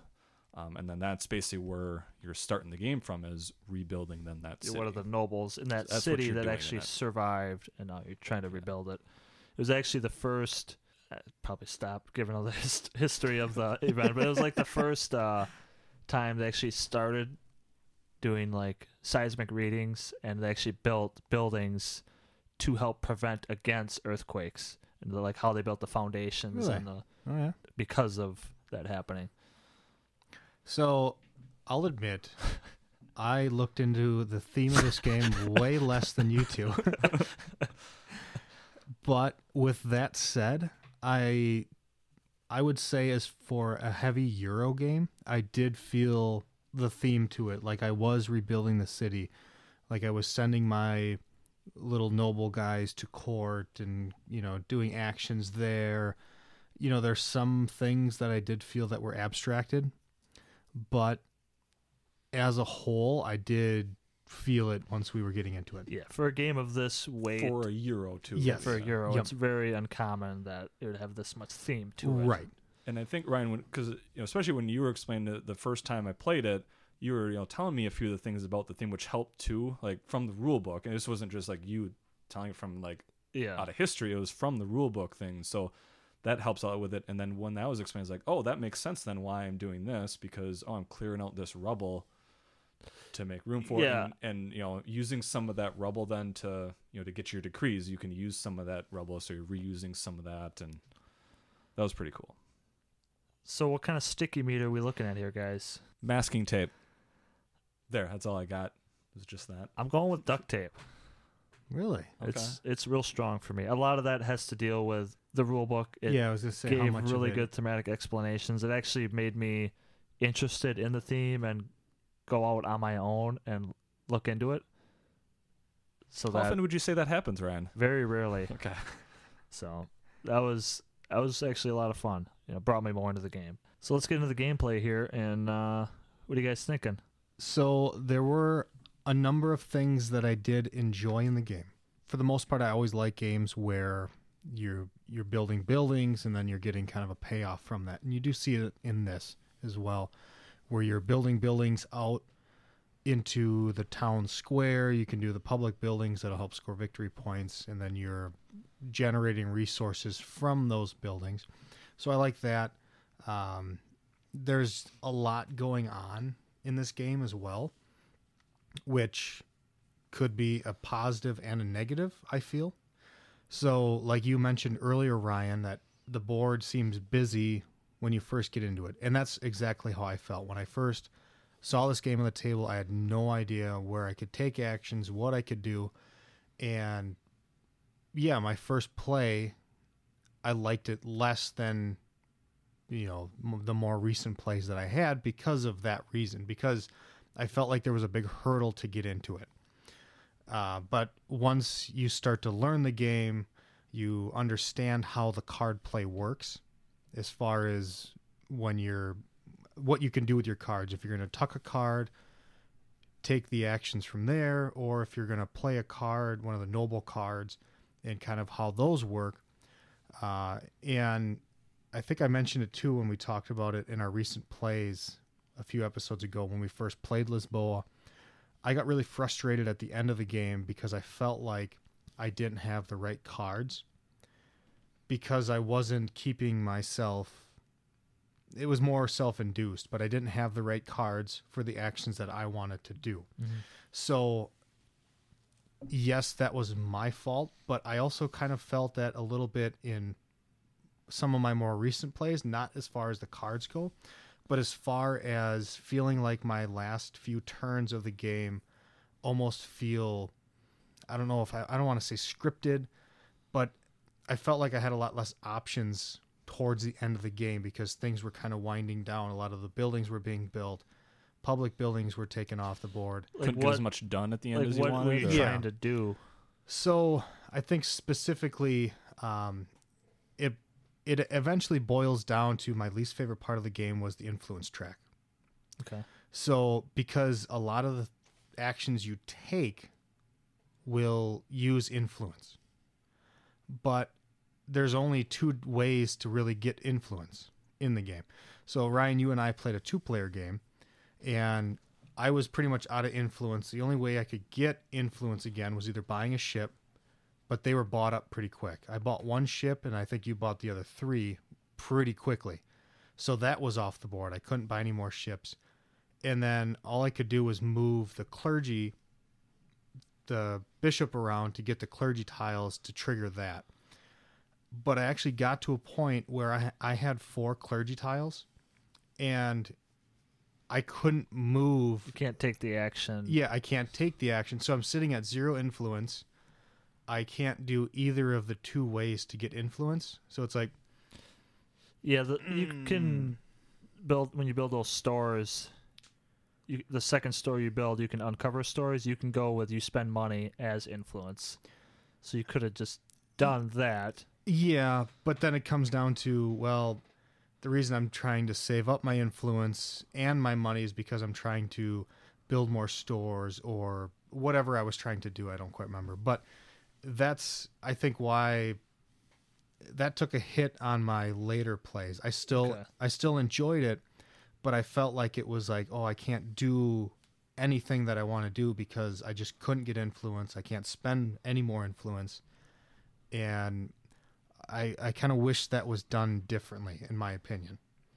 But otherwise, other than that, I like the card play. Once I got used to it and understood it, I like the buildings, like I said. I like that you can get the boats and then you can sell your goods, or, you can sell your goods on different ships, score points and all that stuff.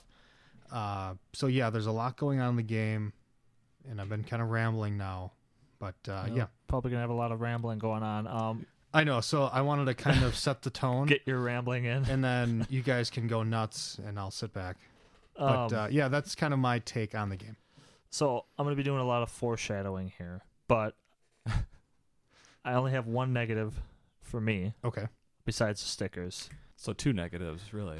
Well, Not a big negative with it.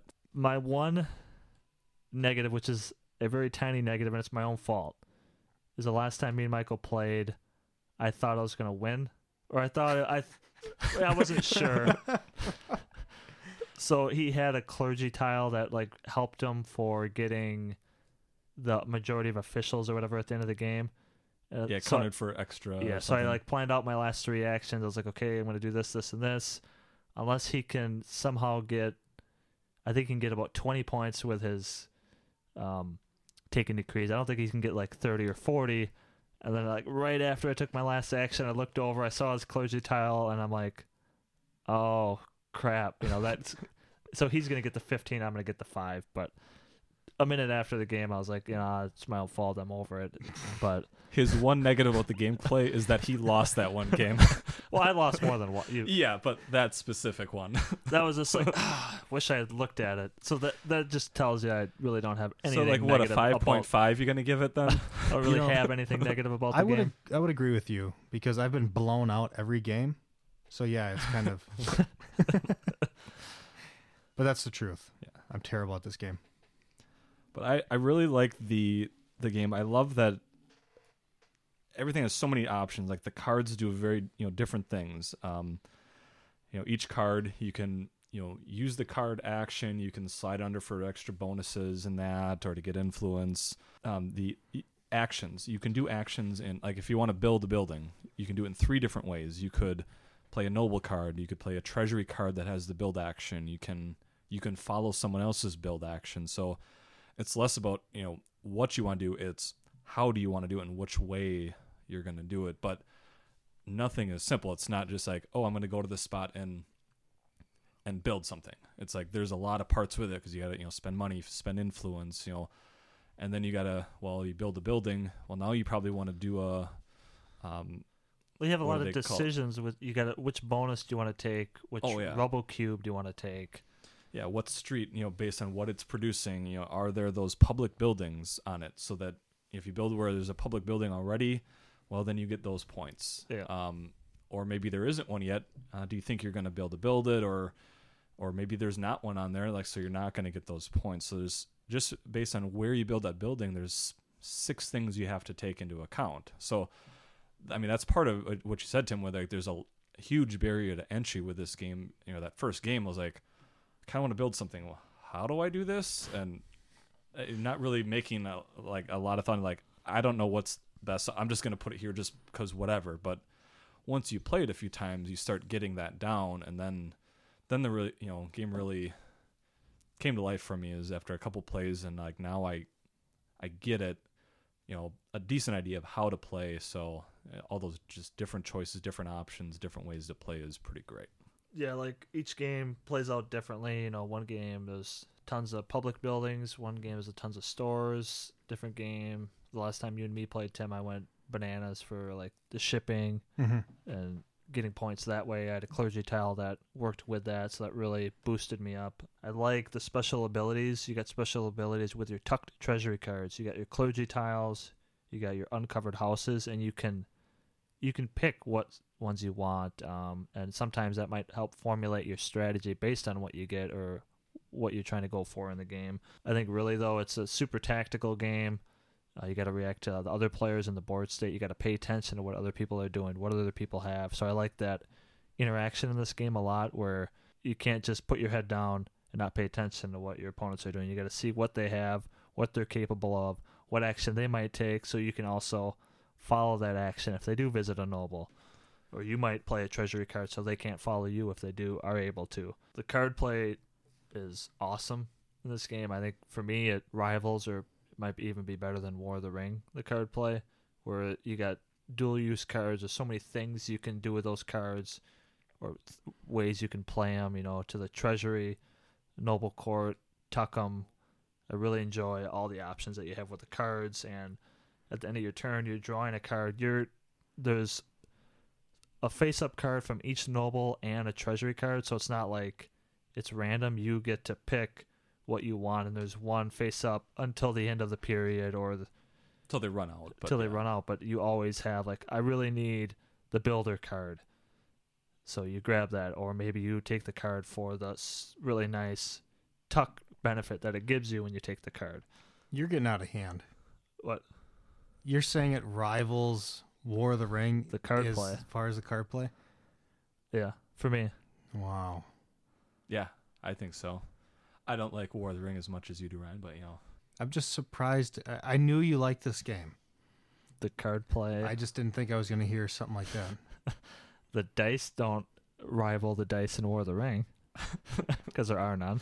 But the card play you got me there. I think the card play is, it's probably better, but it's fantastic in this game. How does the card play in this compare to something like Mombasa? It's a different, I know it's a different style of card play, but I don't know, it's depends on what you enjoy. A lot of people are going to enjoy this card play a lot I'm more. asking you, Ryan.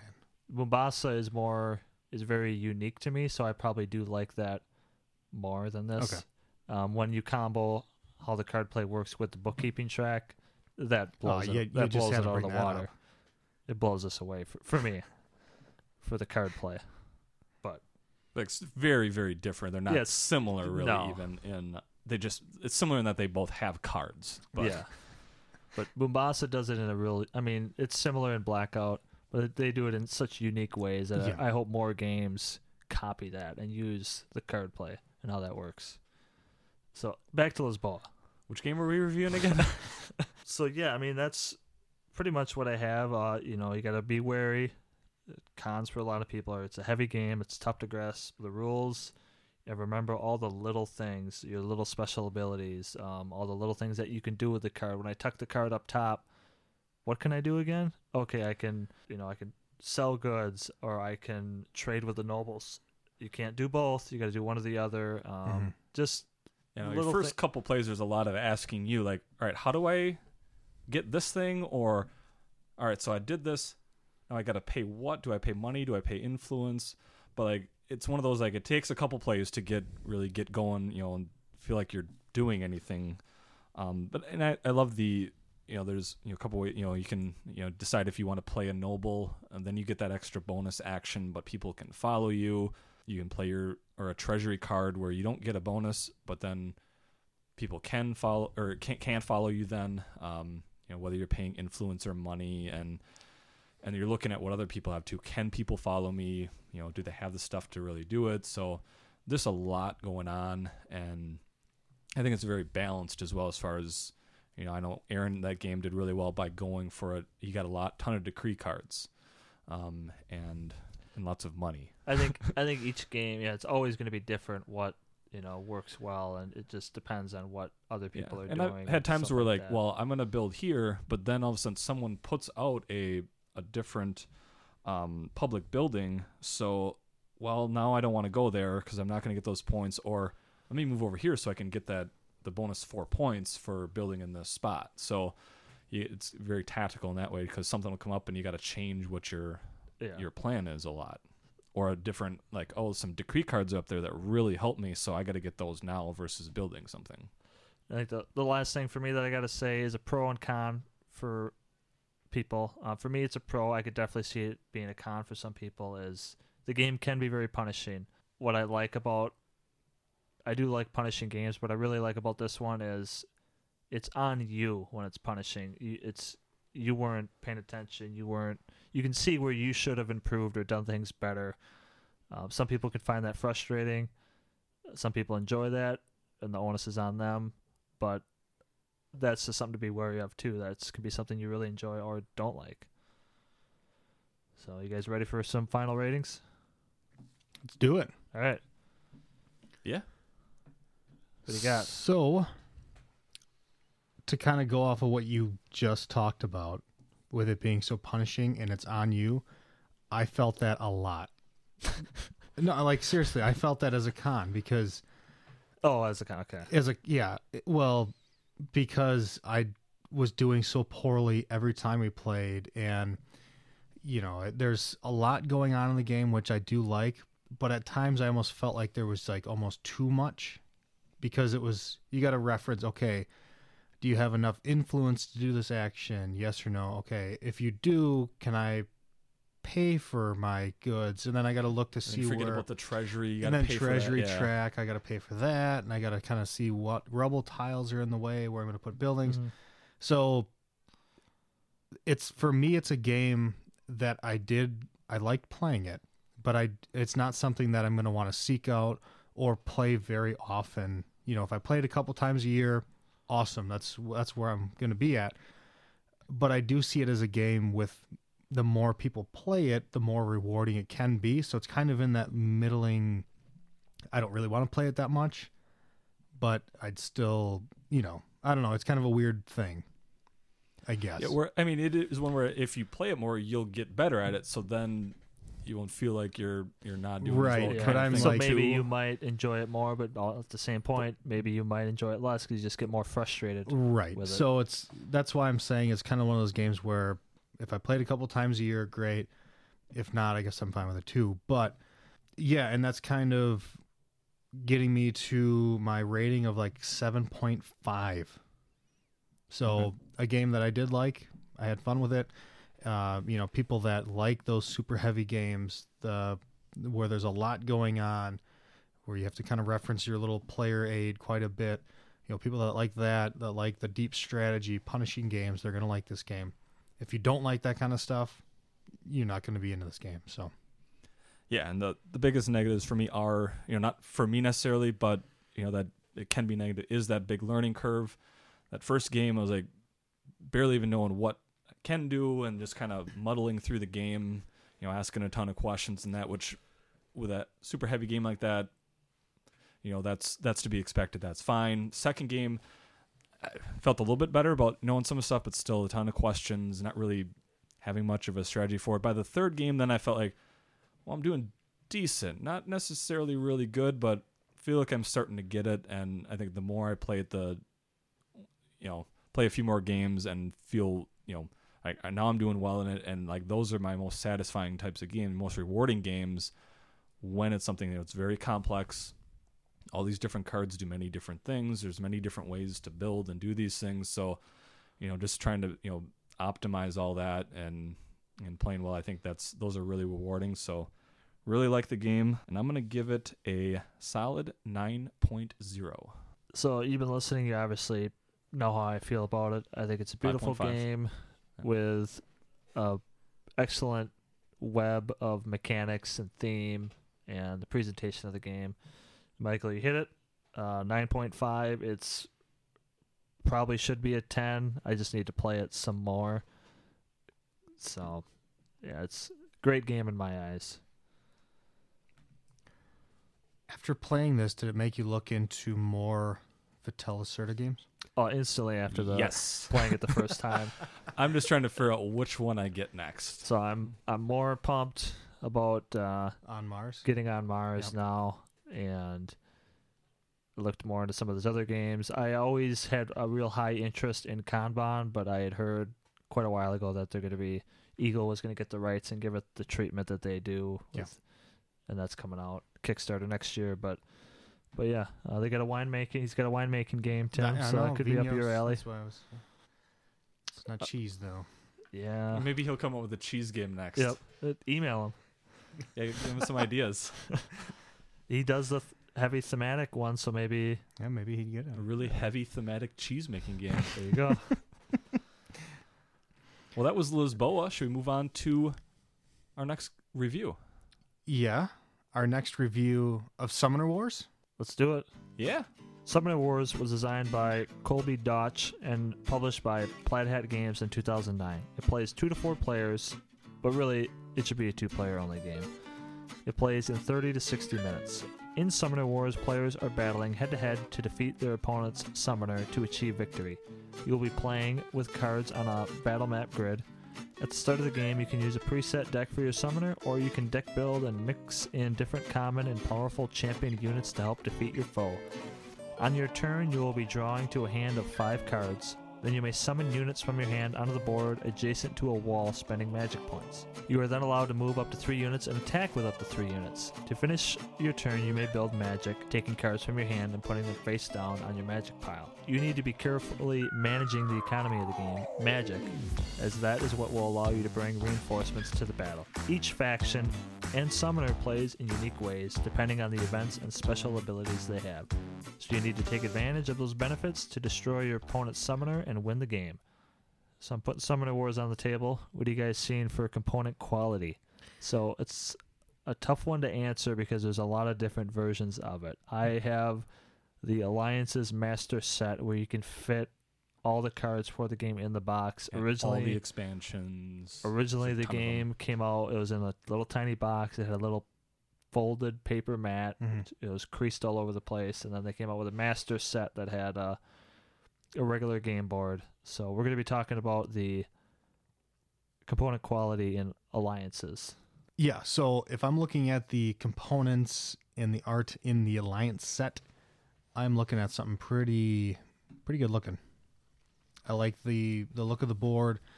If I remember right, it came with like a neoprene mat too. So not that the art on the map is over the top. It's just kind of a grid that you're sliding your cards around. Yeah. But where the component and art quality comes through is in those cards. The different art for the summoners, the different units, all of that. I really like that. I like kind of flipping through and seeing all that. And I think the art in the later cards are much, much better than the art in the earlier ones. yeah, it's been so long since I've looked at all those. Yeah, I don't know which ones are like Okay. if maybe a couple of the ones that are older, but Right, I that's- didn't really start playing this until most of the factions were out in that. So, but yeah, some is better than others, but you know it's all most is all pretty decent. And that it's not like the greatest thing ever to me at least, but it's Just pretty solid. decent, huh? There's a lot of variety. Yeah, I like the art on the cards a lot, especially in the later factions and summoners and things like that. The sleeves are really nice. Those are made for the game, Yeah. Summoner Wars sleeves. So I got those. You know, it doesn't come with the game or anything, but those are super solid. But yeah, let's move on to the. So I think it's good. I think it's great. I don't think it's poor quality. I agree. It's not Lisboa quality. No, it serves its purpose. That's not fair. So thematically, how's it grabbing you? So you're asking if I feel like a summoner playing creatures and moving stuff on the board? Yeah. Kinda, yeah. I say it's there. You know, I think what it does well is it makes you feel like you're playing kind of a tactical 2-player little miniatures game, but with cards basically, because you have your units as cards sliding around. And I think it comes through pretty well. Yeah, each faction does feel very different. Like if you're you have all these different, if you're the Phoenix Elves versus if you're the what is it, the jungle, The Tundra Orcs. Jungle Elves. jungle elves, or the Jungle Tundra Orcs. Well, I said Tundra Orcs, Yeah, I but he know. was, yeah. Yeah, I know. Yeah, so there's all these different, they feel very different. Like, so you're not going to feel the same way with the deep dwarves that you do with the Phoenix Elves. Like, they're not going to seem similar. So that I like as far as Yeah, make each it feel the theme a little bit. faction has yeah. their own thematic flavor. Yeah, I would agree with you guys. It's kind of like when you're walking through a cemetery and like a zombie hand comes out of the dirt and grabs your pant leg, but then you gotta like kind of just shake your leg around, brush it off. That's how I feel. So Yeah, that happens a lot to me. So Yeah. I get that feeling. Yeah. so while it's not super thematic, it's Yeah. there, but I can easily shake it off too and not notice it. So getting on to the gameplay, what do you feel when you're playing this game, Tim? What do you enjoy? What do you not enjoy? When I play Summoner Wars, I feel a lot of joy. I enjoy this game quite a bit. Does it make your extremities tingle? That was a yes. Yeah. So, my biggest negative would be the dice rolling. So, the combat is you're rolling dice to see if you're going to hit. Now, there's a lot of things in the game that help mitigate that, which is great. Maybe you could, depending on what unit you're using, maybe they're easier to hit with, or maybe they're harder to hit with, but they do more damage. So there's a lot of things kind of going into it. It is kind of a lighter style game. I don't want to say it's light, but it kind of is. It plays quickly, so it's not like if you can't roll, it's not like you're sitting there just getting pounded on for 2 hours. So that helps it that it's lighter style. No, some of the units do auto damage. Would you prefer that No, over the dice no, rolling? I wouldn't. Because it's So, more exciting doing the dice It rolling. is, and because I say it's a negative, I don't really see it as a huge negative because there's so many different units that do different things, and like you said, Ryan, it is exciting. So it's a light negative. Okay, I was just unquote. wondering. That's Yeah. yeah. That's the only time I've not had fun with the game is when I'm rolling bad. Like constantly rolling Constantly. bad, especially in like critical moments. Right, but I think Aaron would have. I think you and Aaron are playing once. yeah, He had, I think it was 2 or 3. I think it was 2 dice he had to roll. He had to roll 1 hit yeah, to kill your summoner, and he got 2 ones. yeah. He just could not hit So, at all. A 3 through a 6 is a hit in the game. So you Mhm. got 66% chance to hit each Right. time. So, know that going into a game like this, if you don't like luck-based games, you're probably not going to like this. Yeah, typically the person who plays better will win, but not always. Yeah. You never know. So, with that negative aside, my positives, I really love the replayability of this. There's so many cards in that box, especially like Ryan, you have all of the summoners, the second Yeah, summoners. Everything for the game. Yeah, the Master set, the Alliance set, so you can mix and match stuff.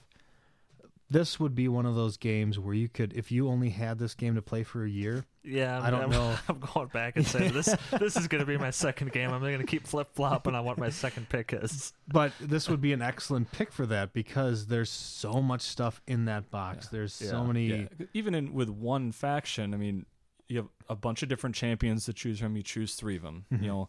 And the commons, I mean, there's I don't know how many different. There's Yeah. like 12, there's like 9 of 9 them. But you pick or 18 so. of them. But you can have different combinations of them, different champions. That's all within one faction, and then there's all these different factions Yeah, that you there's have too. 2 summoners for every faction, and they have their own distinct feel, even with their events and their special ability too. So that is even Yep. more replayability.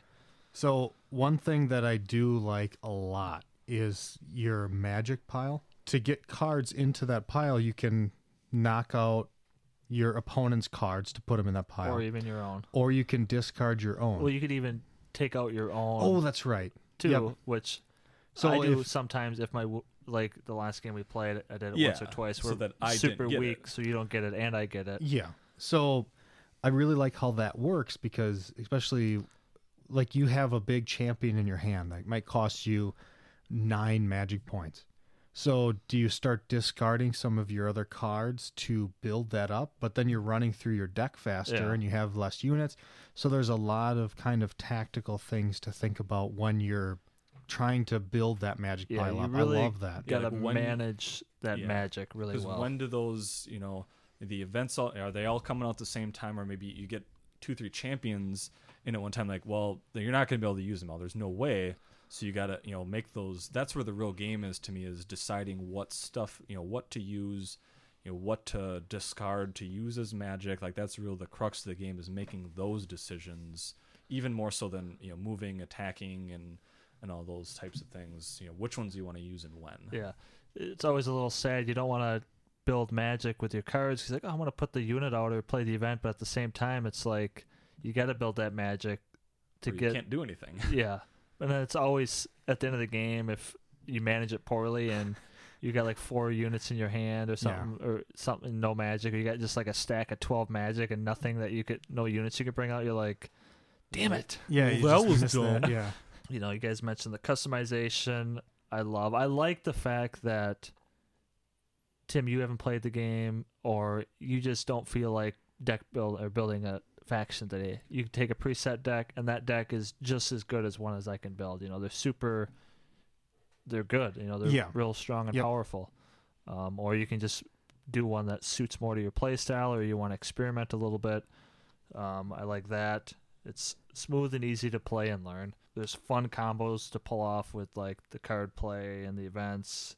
You can do a lot of sneaky things too. The one faction has the ratty annoying event, the little abolish thing. So there's the little cancel card. I'm not big on that, but Yeah, that gets to one of my, can be a negative is if you're playing a game, for the first time, you may not know what a different faction does. So then it can be a good idea then, like if you've played a lot, playing against someone who hasn't, like, well, here's some of my cards. Here's ones you should know that I have that I could use. Yeah. typically Just so that you know. if someone that doesn't person know the knows. faction, I'll let them read through my event cards so they know what I have and how many of each copy. Yeah, because that can get annoying. Like, all right, you're doing all these things, and like they do something that like you had no idea that they could even do. That would be an annoying thing to have happen. Like, oh, well, that sucks. I didn't know I had to guard against that. Right. But then if you see those cards, you can kind of do, even if it's your first play, if you know that's there, you may not win, but like you can at least prepare for it and do things. I will say I've always had a ton of fun when I've played the game. We actually even started our own like league for Yep. probably 6 months or so, where Yep. we're just playing it nonstop. Probably a little overplayed, but Yeah. it still was always fun. We definitely overplayed it, but I remember Aldem. He was so determined to beat my jungle elves with his phoenix elves.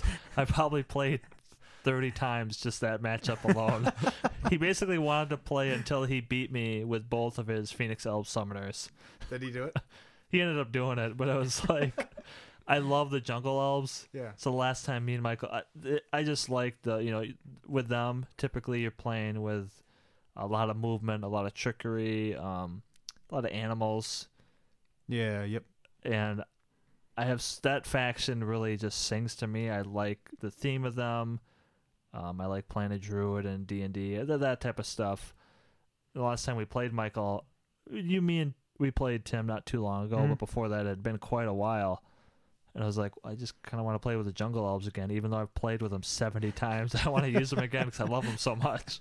But I went with someone else. Yeah. I did too. I went with someone I hadn't played before, but I kind of was like, well, I want to use these guys, but like, man, I've played with them so many times. But I like that because how I usually like playing is, well, I give them faction out, play, and I want to play with them again right away a few times. And it's such a short Yeah. game. It's 20 minutes, 30 minutes. Yeah, You you play can a bust game, out a few games. So in a get row. maybe 2-3 games in.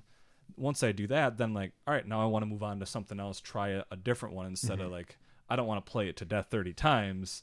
I want to get a few. All right, then next time I want to be something else. I haven't even played them to death. I'd play the jungle elves. Not play it to death, but play it to I could play them right now 50 times in a row probably. So yeah, like you mentioned, Tim, some of the cons, I don't see it as a con. It can be frustrating. That's like the Right. one frustrating part of the game is some of the dice rolls when in critical moments it goes against you and it's like repeatedly. But Yeah, but what kind of for me this type of game that doesn't really bother me because it's that battle, and it's one where also you hit more often because it's 3 to 6, so yeah, I like it then more than if you had to like, all right, you're rolling 1 to 6, only 6 hits, and you just over and over and Everyone's- over and over, you can never get a hit. Like this, you typically get a lot of hits, but there is Yeah. that luck where you're like roll 3 and you miss all 3, like, oh man, yeah. that sucks. It feels good when you get a clever play where like you play an event or units or combo them together to like kind of surprise your opponent, get some surprise hits on the summoner, and then they kind of get away. Mhm. Yeah, You're chasing them down. played, I don't remember what faction it was, but back when we played a ton, like you get that perfect combo where you get the right right guy in the right place, and then you just keep beating them down, Yeah. and then they're just it's like, yeah, I'm crushing you right now. You thought you had this, but nope, Yeah, I and- got my guy out. And even when that happens, you can still come back. Like he could get Maybe he's got a trick up his sleeve too. I know we had one game, Tim. I think I was the Shadow Elves, I think. And like you got my summoner down to like nothing. Like pretty early. In the early. game. Yeah. And like you had a couple rolls where you had like one dice roll on them and you missed a couple times. So but I like had a shot at killing him. yeah, but I had ways, I don't remember how it even worked out, but I had ways of getting away and coming in and hitting you, like poking away at you slowly, and like I could just see the Yeah. not like you weren't mad, but like the Frustration. I'm so close. I'm right Yeah, there. Like, why and, doesn't like, it just? I kept just weaseling my way Yeah. out of it. So that game was a lot of fun, Right. back and forth. But yeah, I gotta. We want to get to our final thoughts. Well, first, Ryan, I obviously know what your favorite faction is. Tim, what's your favorite? Man, is it like the Swamp Orcs? What Swamp Orcs have the vine walls. faction with You use them. Gerblub or whatever his Yeah, name was? that's That the, is a Swamp. Okay, yeah. It's a I'd pretty say cool prob- name too. Glurblub. I think the Glurblub. other one is like Muglug or something like yeah, that. The it was other- just Blum, some blum. weird- Those are probably my favorite because that was when we made that league. Yep. Yeah, That was my faction, so I was using Gerblub a lot. He was pretty you rad. got to with the pronounce it like walls. you're underneath a pool and you're basically speaking Yeah, through the yeah. water, kind of thing. There's a lot of good And- memories playing that I know. league thing. Like the bidding for the Iron. He bids like some ridiculous. Just to get his Get fire those out. Phoenix Yeah, yeah. Elves. He won't let anyone else have it. And So I would say them just because I've played them so much. And Ryan, I'm kind of like you where I really don't feel like I've overplayed that faction either. They kind of like have a spot in my heart. You know, like it's almost Okay. sentimental. You know them like the back of your hand, and you Because always I spent so much time, grooming that deck and like, getting Yep. kind of building that perfecting it. faction. Yeah, really just got it kind of down. learning that stuff. Yeah. So yeah, it's kind of that's my Okay. Gerblub is my guy. Gerblub. Yeah. Nice, nice. You, Michael?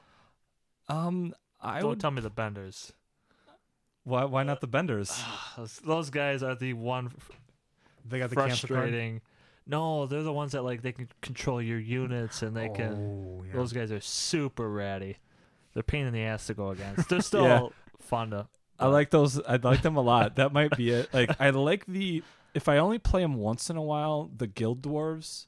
those. They're cool. I mean, they're all. I like those, but they're a little like too stationary for me to like to play them all the time because they got a lot of those ones that They like stay in the same build spot. and just Yeah. So I like those. I play them 2 or 3 times and then I don't want to play them for like a month. Yeah, or but something there's when we're such a playing more. different play style. I mean, a Yeah. lot of the factions are, but they play so much different. Sort of the Benders. Those two are probably my favorite ones to The use. Filth are a really unique one too. Yeah, those those are guys are pretty fun to rad, play. They're the mutants and stuff. Yeah, they're gory looking too. yeah. It's pretty There's like cool. arms coming everywhere and Pretty grotesque looking cards if you look at them. yeah.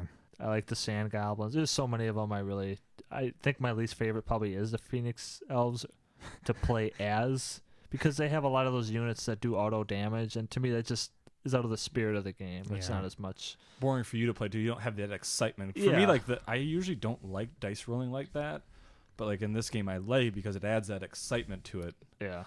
Sucks when you miss at a critical point, but It's. I was looking. I think I was gonna play the Sand Goblins last time. I was looking through some of the champion units. One of them, he got. So typically, a good champion, I would say, is like 3 to 5 dice is like kind of your common. You have some with lower and more, but the one guy got like 9 dice. But his ability, was a negative ability because he's so many dice. It was -1 die for every common unit on the battlefield. So late game, he's probably going to be super good. Yeah. But it is just interesting looking at all the different. So, final thoughts. Well, my final thought of Summoner Wars, Master Set Alliance mashup, The whole shebang. the whole shebang. As we talk about this game, it makes me just want to play it more and more. Start that league up again. If we had more time. Yeah, I would love to get Gerblub back out, but yeah, to me, it's just an awesome, 2-player kind of tactical game. Rolling dice, just kind of having fun with it, playing those the events on each other, and then, like I said before, I really like how the magic pile works, how you can ramp that up and everything. So really, my rating is somewhere between a 9, 9.5. I think initially I had a 9 written down, And as we talked about it, and it's like, I really love this game. It might be a 9.5. So somewhere in there, I'm just gonna. Well, I've had that time, those times too, when I have a number like this is what I rate it, and then during our conversation it goes either up or down. Yeah. I've seen yours go down. Yep. You just see me, Yep. I think it might have went down twice that one game. Going Like like this. I had crossed it out. Yeah. Yeah, I'm going down 4.5 to 4. Now it's a 3.5. And it's one of those games too, as like we talked about it, we have so many memories playing it, just so many experiences with the different factions and the different events, the different stuff that happens. It's just one of those games that just really just gets me amped up. What would you rate Gerblub on the Summoner scale of 1 to 10? Yeah, he's like an 11. He's Abuashi is my favorite one. The Jungle Elves. oh, is that okay? I'm trying to remember the other one's name. It's like Nakuya Na, or it's been so long since I played them, but I could still. Yeah, let's bust You're it gonna out and play that it. really soon, aren't you? Yeah. As long as I get to play the game soon. So with this game, I always fluctuate with this game, kind of like you, Tim. I would give it somewhere between a 9 and a 10. I think I'm gonna give it a 9.5. We kind of played it out a little bit for a while, down to a 9, but then I played it again. I'm like, okay, this is great, 9.5, 10. So it's right in there. Yeah. It's a great game.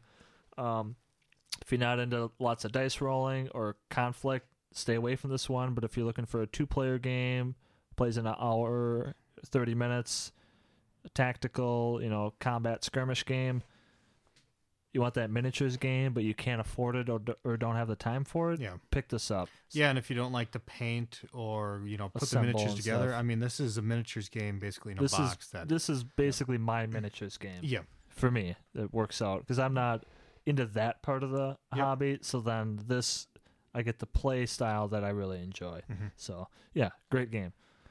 Yeah, I like it. This isn't a typical game that I love to play. I'm not into the whole miniatures a whole lot in that. But again, like you said, this is that type of game without the miniatures. But it's a really exciting, fun game. Every time I was like, oh, I kind of want to play that again, or it's real quick play. I mean, it takes some time if you're putting your deck together. It takes a little bit of time, but the actual playing of the game should be done within half an hour or so.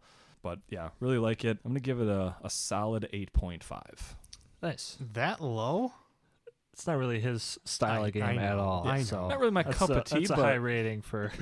yeah, for in a light game too. Like light games typically, Yeah. that's probably it's right up there my top light games because I like some, but to get that 9-10 is Right.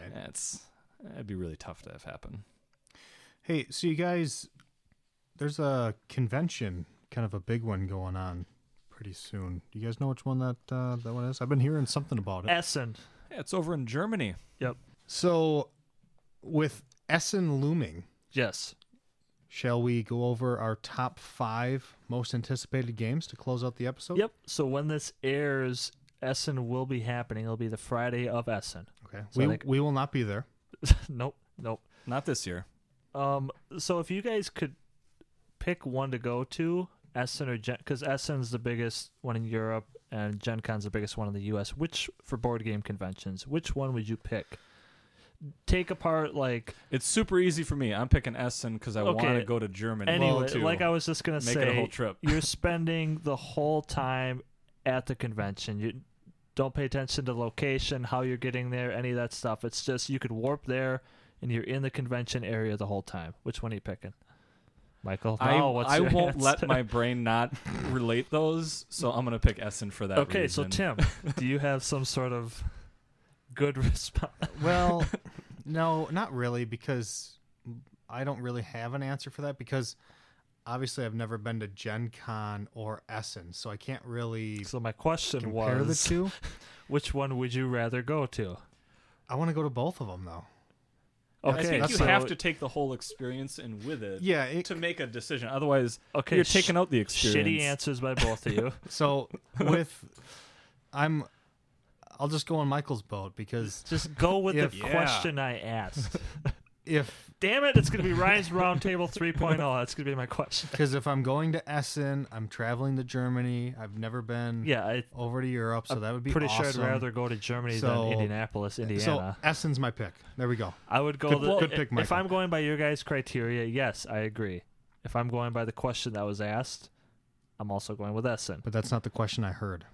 Well, another thing, like even if you take all those adventuring there and getting there and doing other things while you're at the convention, you're gonna see more like a bigger variety of people. There's more, people that aren't American there. Obviously, there's people from all kinds of different countries because it's easier to get there than to get to the U.S. So that's a part of it. Is you get a different experience.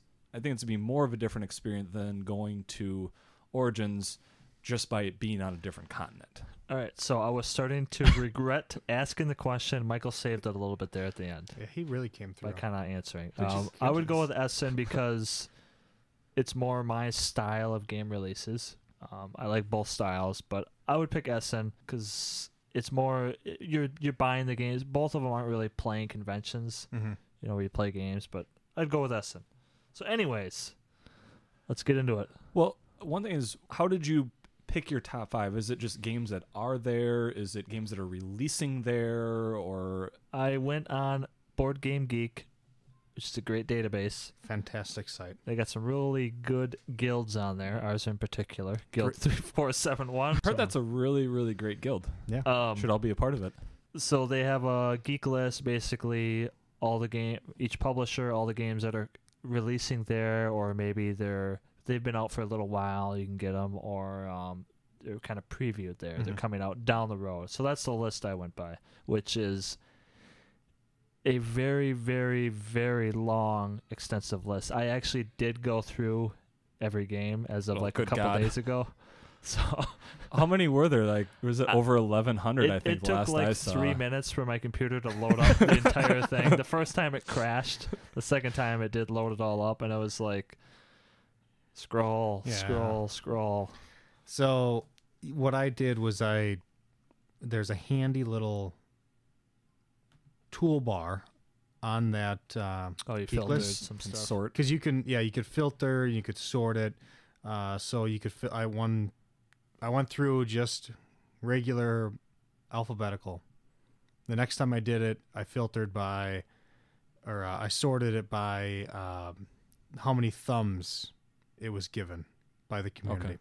So it showed me kind of the hot games. So I went through and scrolled through a couple hundred pages Okay. of that. So, and then from there, what I would do is I would hit if I'm interested or not interested. So then when I go back to the list later, it would show me, oh, here's your 20 items that you found interesting. And then I could do more More research into them. in-depth Okay. looking into and, that kind of stuff. So, Yeah, I kind of did, looking at all the games, but what ended up happening is I had too many games that I liked. So what I narrowed down a little bit.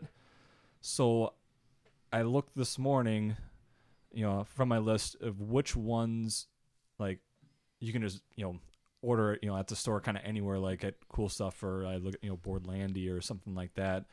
If you can get them now, like when we're recording this a couple weeks before it's comes Yep. out, but as of a couple weeks before Essen, if the games are already released, like Paladins of the West Kingdom is out, you can buy it now. I didn't include those. okay. So ones that maybe they've had, a Kickstarter, so people will have them, or a limited release, maybe those I included, but just not if it's been a full release, because I just had too many games. To Yeah, narrow down to I 5. included all of it as long as, it was a really recent release. Yeah. But That's what I did. anyways, jumping into it.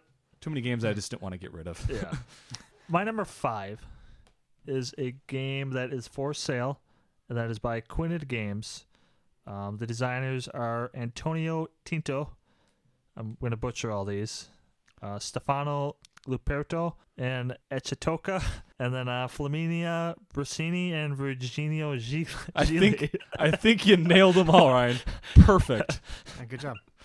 So, anyways, the name of the game is Terramara.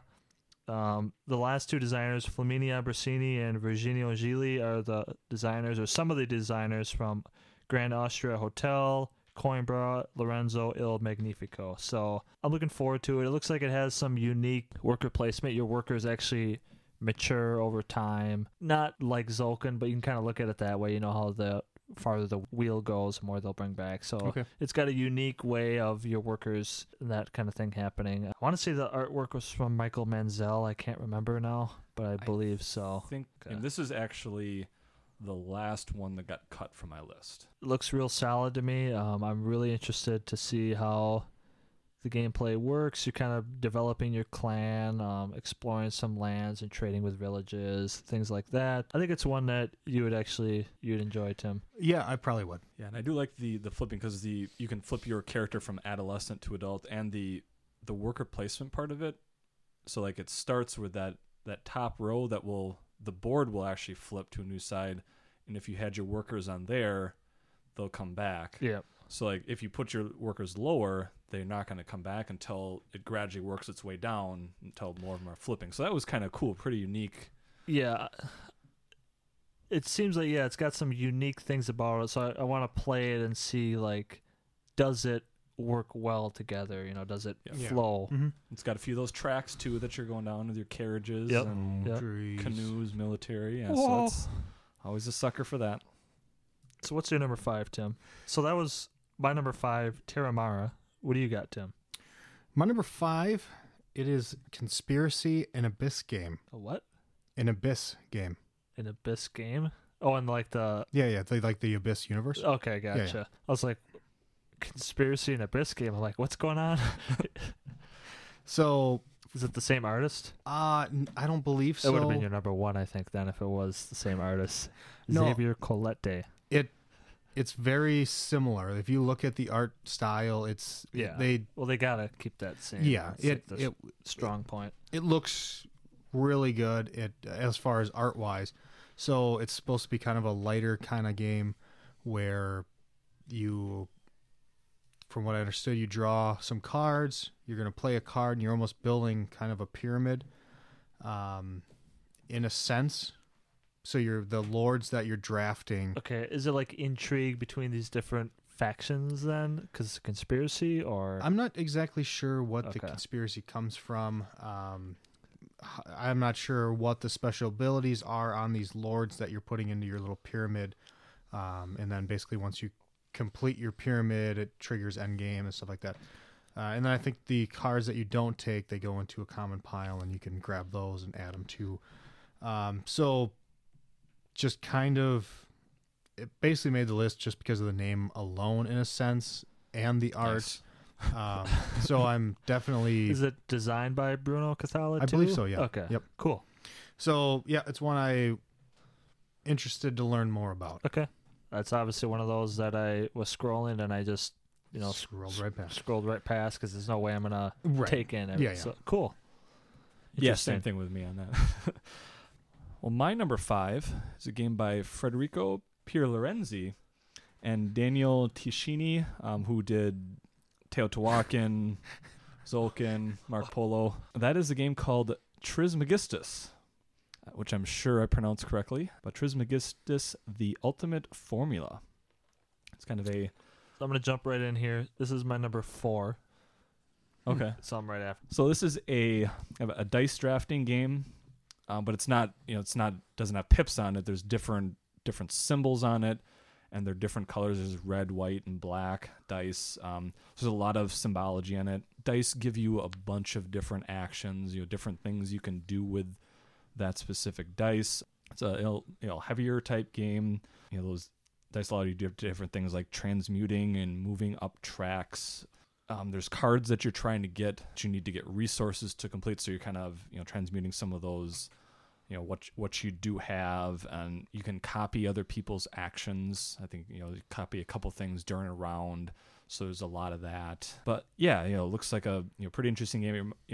Just by the theme, kind of reminds me of Alchemist, although you're not really doing the same kind of stuff. But the theme kind of reminds me of that, which was an interesting game for me. And they've he's got a lot of games out there that I really like. So yeah, that's number 5. Trismegistus, the Ultimate Formula.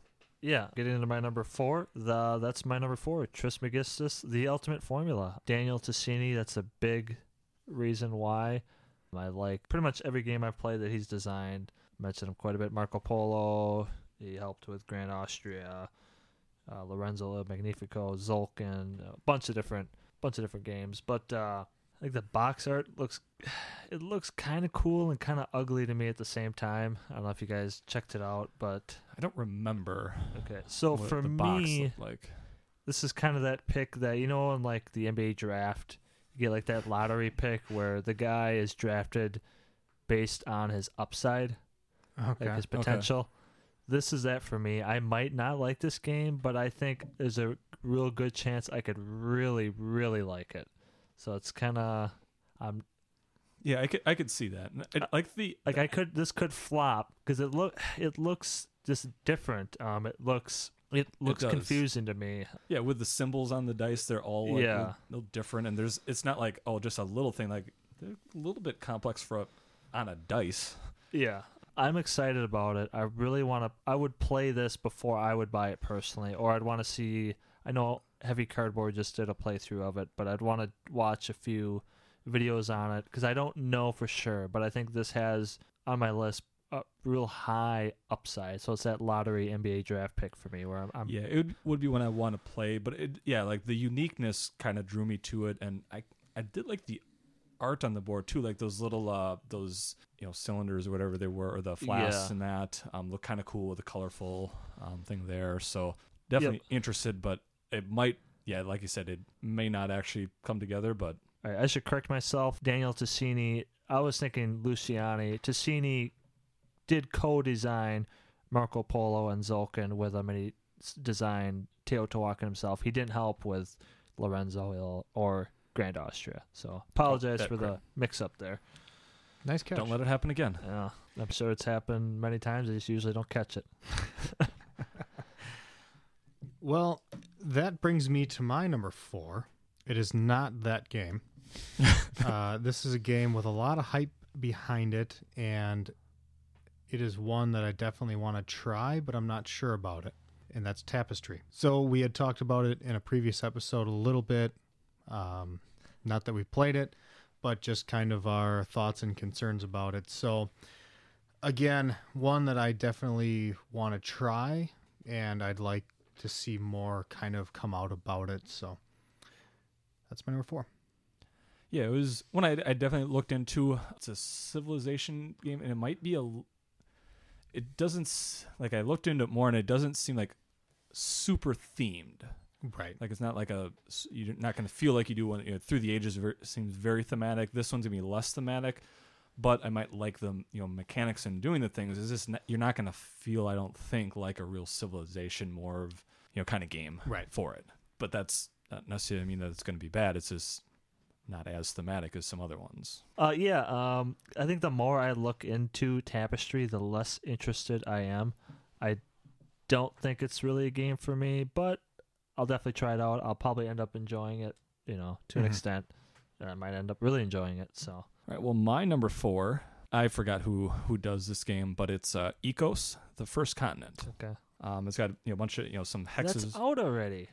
I thought you didn't put games. You can't buy it. No, he did. Can't buy it in the U.S. or something. Yeah, it's like I said, it's he broke one his that's, own rule. that's you can get buy online anywhere now, and you can't. I looked. Yeah. All right. Yeah, but it's there's sold out. No, it's not sold out. I searched and they don't have it for sale.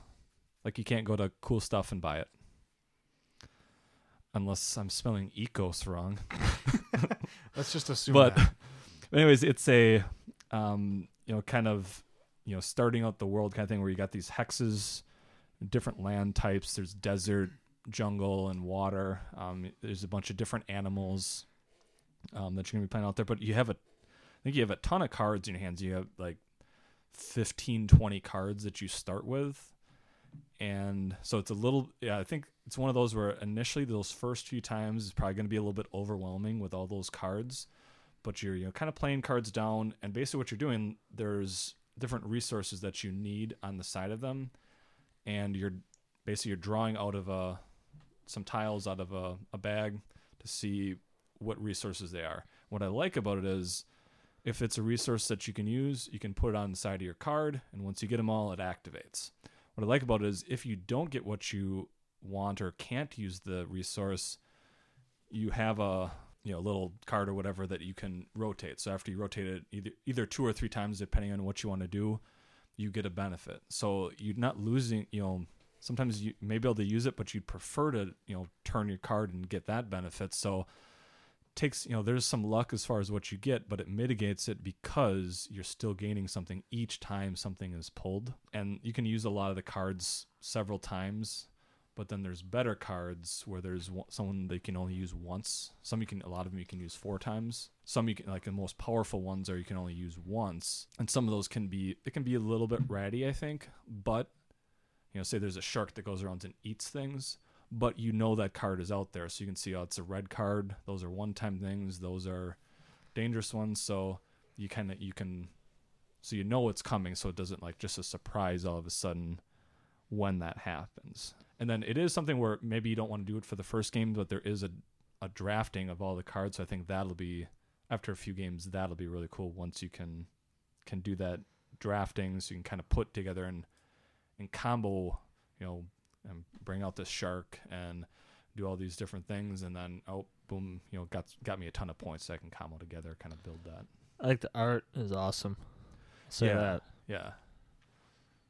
Yeah, it's one I'm real interested in playing. I think this was on my Gen Con preview list. I believe maybe it was my honorable mention. I can't remember. So, yeah. So, my number 3 is kind of that draft pick where you got the foreign player from, like, the NBA. You're drafting that guy from Europe. He's got a different play style. You're not exactly sure how he's going to mix. He's got some new techniques that he uses. That is Cooper Island.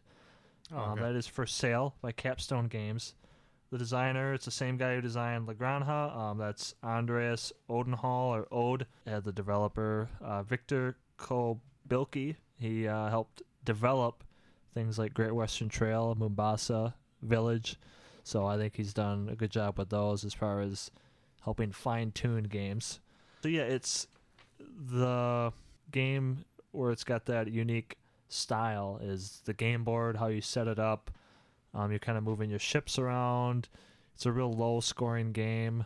I think it looks really good. Like, it's definitely a unique feel. La Granja, to me at least, felt different than anything I had played. I know he took inspirations from different things. Like, the area control part was from Luna, and then some of the other stuff was from, like, a Feld or Rosenberg game. But, yeah, it looks good to me. I pre-ordered it from Capstone Games, I think, or cool. Did you? I pre-ordered it though. So. Nice. So yeah, that's my number 3, Cooper Island. Yeah, I like that. It's kind of cool with the that tile placement where you're kind of stacking a bunch on top of you, so they're kind of it builds growing. up. Yeah, over so it's the like game. You got 4 mountains on there, so you got 4 mountain resources, and yeah, at the end of the game, you kind of get that look, and you can see how you built up your area. And I think this one is a pretty, looks like it's kind of a low scoring game where you're not getting hundreds of points. Yeah, There's just a few much. things where you just, so every point's kind of a pretty important thing. Like, win with 20 points or something. 20 like points that. is kind of a common. Yeah, it's score. like that's kind of cool too. When you get points, you move kind of your ship along. 2 different ways that you can move it. So yeah, that one looks really interesting. Now we just got to see whether that's going to end up being like a Dirk Nowitzki or maybe a Darko Milicic. Yep. I think it's more of a Dirk, but guess we'll find out. You guys are dumb. You love it. Well, I'm not really an NBA fan. So, anyways, my number 3, it was one of those games that I feel like it's been out, but it was on this list, and it said it was being released in English. Okay. So, because if it's on that list, It's on the S and Geek list. It counts. it's on there. So that was Escape Plan. Okay. So Yeah, that's weird. I was surprised it was on there. It was kind I of like, mean, it's one of their newer releases, so they're right. they're probably showing it off and then trying to sell. Because I was thinking maybe it was something to do with, because it was like a Kickstarter, so a lot of the copies that are out there now are the Kickstarter, so maybe it's just now hitting kind of a wider distribution at least. So maybe that's why it hit the geek list. But hey, it's on my number 3. It's a game that I've been interested in a while. I like the theme of it.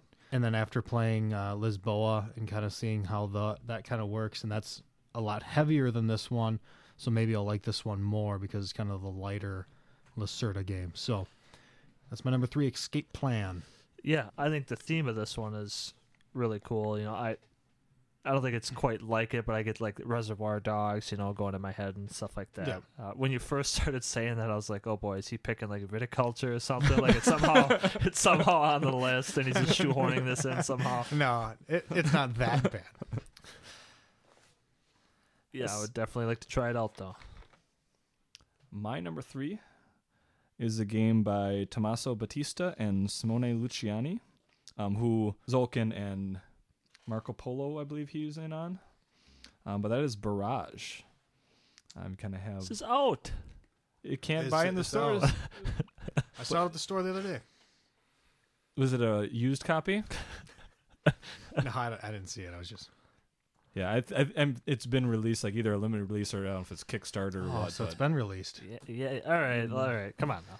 But it's water going down. You're kind of trying to dam up the water, and then put that through some, I think it's conductors to get to a power plant.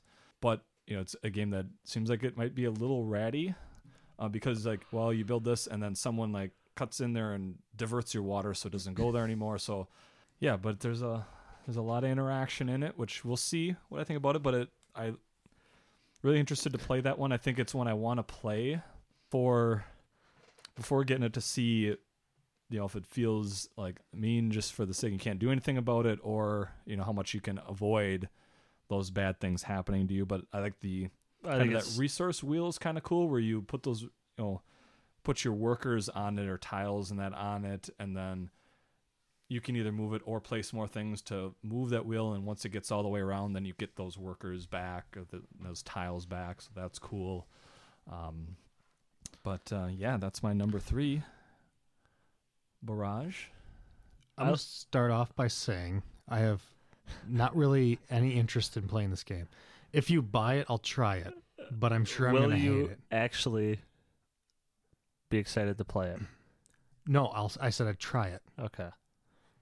But I'm disappointed in you, Michael. We had a magical moment at game day, and then you put Barrage on your list. I think I'm at so this connection is dying here. We're one of my honorable mentions. I want to play this game really bad. This was on your Origins list, I think. Yep. Talked to Luciani there a little bit about the game. I look at it as the interaction, it's these companies duking it out for a very valuable resource or commodity, which is water. I think I'm really going to enjoy the cutting off aspect and this and that. It's part of your strategy. It's not just for the sake of it. It's for your own benefit. I can't wait to play it. You're not doing it. It's not, we're doing something to hurt someone. And I mean, there's going to be a reason you do that, to help yourself to get that water to you. Yeah. I'm thinking there's going to be things I really like, and there's some things I won't like about the game, but I think overall I will enjoy it. I mean, we'll see if I ever get to play it. I'm hoping you pick this one up at some point, Michael, because me and Aaron both want to give this one a go. I hope you don't. don't. I'm hoping it's something that I can, get in a game of it sometime and play it before buying it, but I may just end up getting it. We'll see. I know, Tim, you're really hoping this gets played.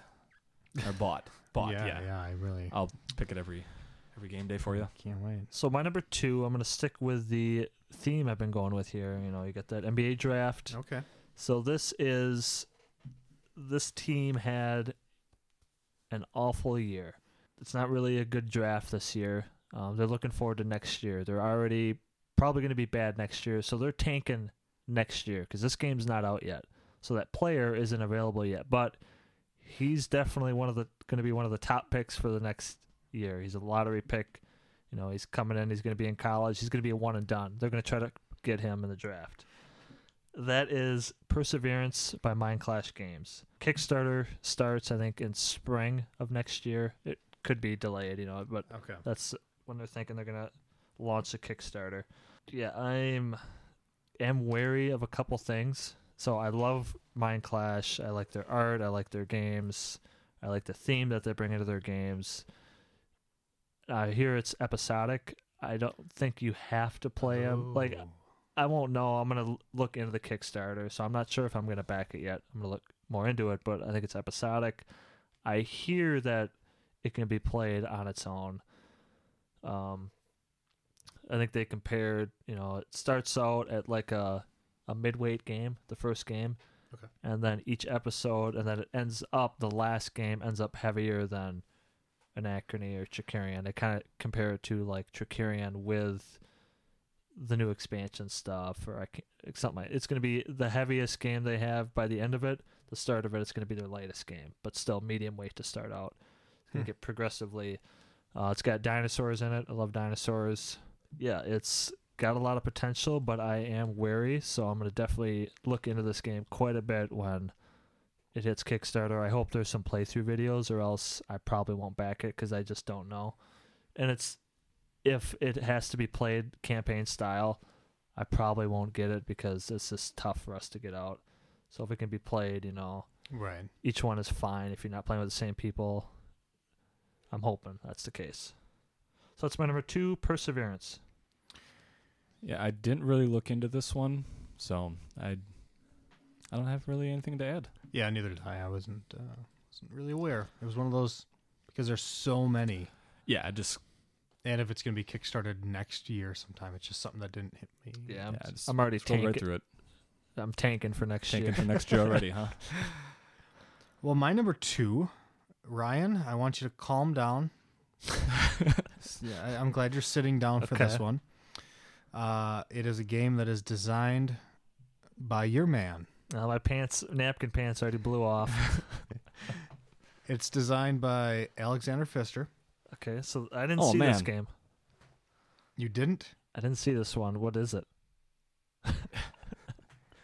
Lies. Maracaibo. Or Maracaibo?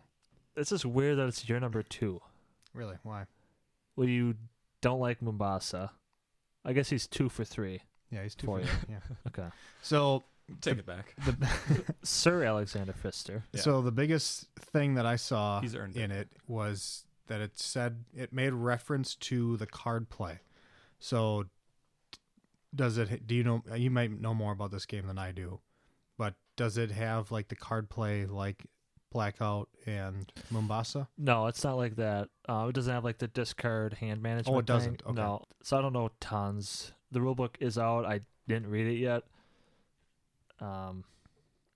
So the card play is kind of he says it's similar to Terraforming Mars, not like the same, but just there's tons of cards in the game, and you have different options with the cards. You can use the cards to deliver them for goods. You can use cards to. There's different options you can do with the cards. A lot of different things. Okay. And it's got some fighting, but it's not really fighting. It's basically moving up some tracks to gain influence in a certain, say it's like the Spanish, or say it's the English. Okay. Getting influence in them, which is then victory points at the end of the game. You can look at that as similar to the shares in Mombasa. It's not really share. I mean, this might drop it off your list, but kind of that fashion. So, because when I was going through and I saw it and I was reading the description, it alluded to the card play similar to his other games. So that's what made me think it was going to be Okay. closer to the card play of. Yeah, it's not like the discard hand management like those. No. Okay. Well, regardless, I'm still excited to try it. I'm interested in it, so that's why it's my number 2. I ended up not having this on my list because I didn't look into it at all. I knew Ryan, it's Sir Alexander Pfister, so I'm going to play it, and I didn't look into it at all besides the name. And then I just didn't look into it, so I can't put it on my list because I know nothing about it. That's terrible. But if I would have looked on the list, I'm betting it probably would have been on there. But I didn't do it. I know I'm disappointing my brother. He might. Your mindset for this list is just all over. Yeah, he's flopping. He's saying if it's released, yeah, and then half of these have been some are released. released. It's like But Aaron. He's going like back. I said, on, like the release was very specific. It was if you can get it, mass, get it anywhere, versus like you've got Kickstarters and limited releases. Said that to start. So You're still flopping around, and now Well, apparently this I've didn't make changed. the list because of Ryan. Because I didn't look into it. He didn't look. He 'Cause I didn't look intentionally into didn't it. look into it because he knew it'd be on my it was list. intentional. Well, that you would get it. Like, there's no question you're going to get the game because it's, it's Sir Alexander Pfister, so you have to. It's just a weird thing. Yeah. That's fine. Well, my number 2. It sounds like he had enough games he wanted to talk about, so he wanted to talk about this, but he already knew it would be talked about. So, Or it's on his list and he's just saying that. There's a lot of games. It was tough getting down to 5, so I had to make some cuts. So I didn't even look into it because I knew I was going to have to make cuts. Well, my number 2 is Cooper Island, which we've discussed already. So Wow. I'm just going to go ahead and leave it at that and move on to the number 1s. all right. So my number 1 might surprise you guys. I bet it probably does, yeah. Yeah. So you called it. So this is kind of that like no doubt lottery pick for the NBA draft. It's going to be a sure thing. Now, I'll probably regret saying that. It'll end up being a flop, and then Tim's going to put out a little So you feel montage. this is like Shaquille O'Neal, like you're going to pick Shaq with the first pick. This game for me is going to be a 8.0 or higher, or I'm going to be very disappointed. I'm stripping him of his knighthood. It's gone. Whoa. Whoa, Whoa. man. So, but those are strong words Yeah, there. it's all exaggeration aside, it's Mari Kaibo. I pre-ordered this one as well. Alexander Pfister, medium heavy game. That's right in my ballpark. It's kind of my favorite thing. It seems kind of like it's got that big mashup of like mechanics going on, kind of like Great Western Trail, where there's like a bunch of different stuff, and hopefully it fits together like that. I don't know if it's gonna. I might not end up liking the game. I'm not gonna guarantee it like Aaron with It's not your favorite Call to game already? Adventure. Yeah, I'm not predicting it's my favorite game already, but You can, I know you want me by to. all means. Just say it. So I'm hoping it's Tim, got you're just sitting like, there like, say it. I'm hoping it has like that good, just kitchen sink of mechanics that all fit together like Great Western Trail. I don't think it can be nearly that good because that's an amazing game. I'm hoping it's like on par with Blackout for me, which for me is a good, solid game I really enjoy. Very interesting. Well, my I have number I have a one. feeling half of that's going to be taken out of context later. Why do you keep alluding to that? I don't know what you're talking about. Anyways, my number 1, it is another Vital Lacerda game. That's on Mars. Wow. Really? Yeah. Space theme is Space, yeah. okay. Space I and was just a little worried because Lisboa, you're kind of like, you like it, but you're not. yeah, I like it. So it's one of those like, okay, I dipped my toe in the water. It was a little cold, but it wasn't too cold. So it's like, okay, I want to start like getting my leg in a little farther. See, So it's like my number 4, that draft pick. That's the upside, the Yeah. potential. yeah, I think there's more upside than down. At least I hope. So that's why it slotted itself in a number 1. It's gotta say, it's kind of surprising. Oh yeah. I really didn't know what your list was going to consist of, so I was interested to see. Dude, well, there's you'd have on there's it. so much Yeah, to scroll through on that geek list. I'm It's- proud of you. Yeah. Thank you. You're number 2 and number 1. I'm proud of you. Yeah. Well, my number 1 is Is- a game by Is it it's Eagle Griffin not Games. available? It's Eagle Griffin Games. It's by Vital Lacerda with art by Ian O'Toole. It is On Mars. I feel kind of stupid I didn't put it on my list. I'm I surprised guess you didn't. because I kickstarted it. So how does that? So How I, is that like? I don't know, because it was on Kickstarter in like February. For me, I don't know. So here's my other Just question. flopping So, yes, around I did- with what your I pre-order Your list Cooper is. Island and Yeah. Maracaibo, but I don't know, they just got announced, not too long ago. I'm still confused. Mm-hmm. So it's nothing you did, Ryan. It was Michael. So this is a game you kickstarted. So we're gonna play it at some point, but it still made his list. He's But- excited about But it. Mary Kaibo doesn't. When I was Just starting to because- put the list together, I didn't know that he had gotten On Mars, or I forgot that he did. And Actually, you're 1 I and looked into- 2. well, I He looked- pre-ordered both. maybe it's basically. because I had looked into On Mars already, so I already knew something Island? about it. I never learned anything about Maracaibo besides the name and It's the just designer. I can't. I just I mean, this you, because you I get haven't. what I'm I saying haven't here, looked yeah. at right? it. It's just a He bizarre. was all over the criteria. map on his Yeah. excuses and his Yeah. reasoning. He still is. He's still I was- trying to defend himself. I haven't changed what I. Maybe the Maracaibo one, but the others were. You could I was just see the consistent gears with- trying to. Yes, Your Honor, Consistent. I was speeding, but I was speeding because there was a red light and I wanted to get through it fast. And I remained consistent throughout. It's a weird, what qualified it in it, but it's opposing what you had throughout. said. Yeah, it does. It's Yes. not consistent at all because you said you didn't look into Maracaibo because you know, That's Ryan's why I didn't gonna look pick into it. He's Yeah. sticking to his guns. but yet you know Ryan's gonna get I the had other already, two. I think but what actually was I had already looked into it, so I already knew things about it before I started putting the list together. So I can't unlearn what I already knew about it. He's consistently not sticking to his criteria. I'll give him that. I So- haven't changed the criteria. Let's go with a few honorable mentions Well, quickly. I was going to mention a few things about On Mars. If that's okay.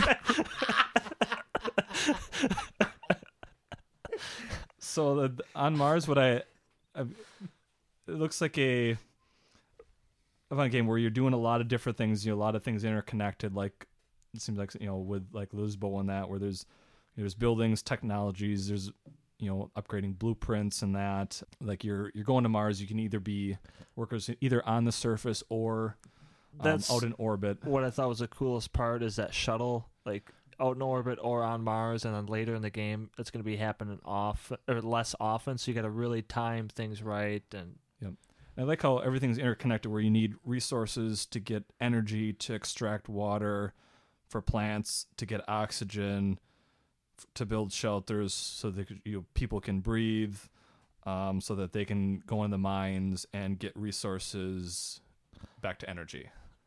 So I that's think kind of cool how that works together. And I would say almost more excited to see the production quality in this sucker. Mine's probably going to come in like just a damaged, just crushed completely. yeah, but a non-crush version, I almost can guarantee is going to be pretty amazing. Yep. Whether it's going to be Lisboa or good, we'll see. But I bet you it's up there. It's just how good is it going to be? Yep. And I bet you it's a complex game. Yeah, I'm thinking so. So some honorable mentions. Barrage was on there. Marco Polo 2. It didn't hit my list because I've played Marco Polo. It's his own game. There's some differences, but overall it's the same game. So it didn't hit my list for that. Then I got a couple expansions, Anachrony, Fractures of Time. I didn't back this on Kickstarter because, to me, I haven't played Anachrony nearly enough as it is, and I don't even know if that game needs an expansion. I mean, it might be a great expansion, but the other one is Trickerion, Dalgar's Academy. It's kind of the same thing where I don't even know if... I know I haven't played Trickerion enough for an expansion like that yet, but it might not even need one either, but I could both see them adding some really cool things to the games. But Yeah. Some honorable mentions for are me. these available? Well, For we'll get to that. release, There's or- a couple of them, like ones that were Did Ryan pre-order any? some that have been released. For example, Point Salad and Paladins of the West Kingdom were ones that might have made the list if they weren't have had a full Yeah, I release really already. want someone to get Point Salad, or I'm gonna get it. Yeah, I'll probably Anyways. get that one. It looks like a super Well, simple yeah, game. That looks like a lot of fun. Kind of like that Sushi Go Party type. Yeah, thing. something you can bust out, no problem. Real quick game, easy. But there's like still good decisions and like a bunch of different Yep. cards to score with. So that one should be cool. And Paladins was just recently like that you can order at stores and that. So, But so that Aaron was on did there. get it. So it couldn't hit the list because of that. Yeah, Okay. it's So You because Aaron kickstarted it, but not it's because you? now like you can go on cool stuff and buy it, and you can't for those other ones. Yeah. All right.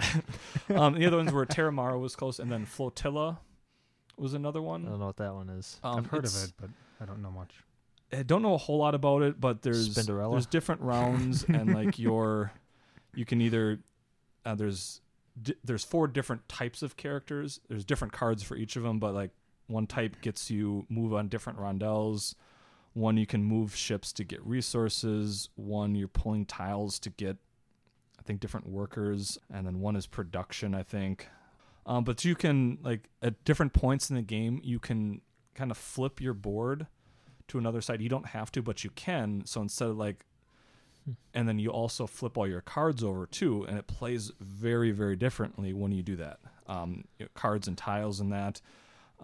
So it's called the sky side when you flip it, and then the initial part you're basically getting resources, and the second part, if you choose to go to that, you're using those resources to build the flotilla. So it seemed kind of cool, like, you know, the flipping of everything that you don't have to do, but you can, and playing so differently. Like, I don't know, just, you know, and the different rondelles and things that could be kind of cool.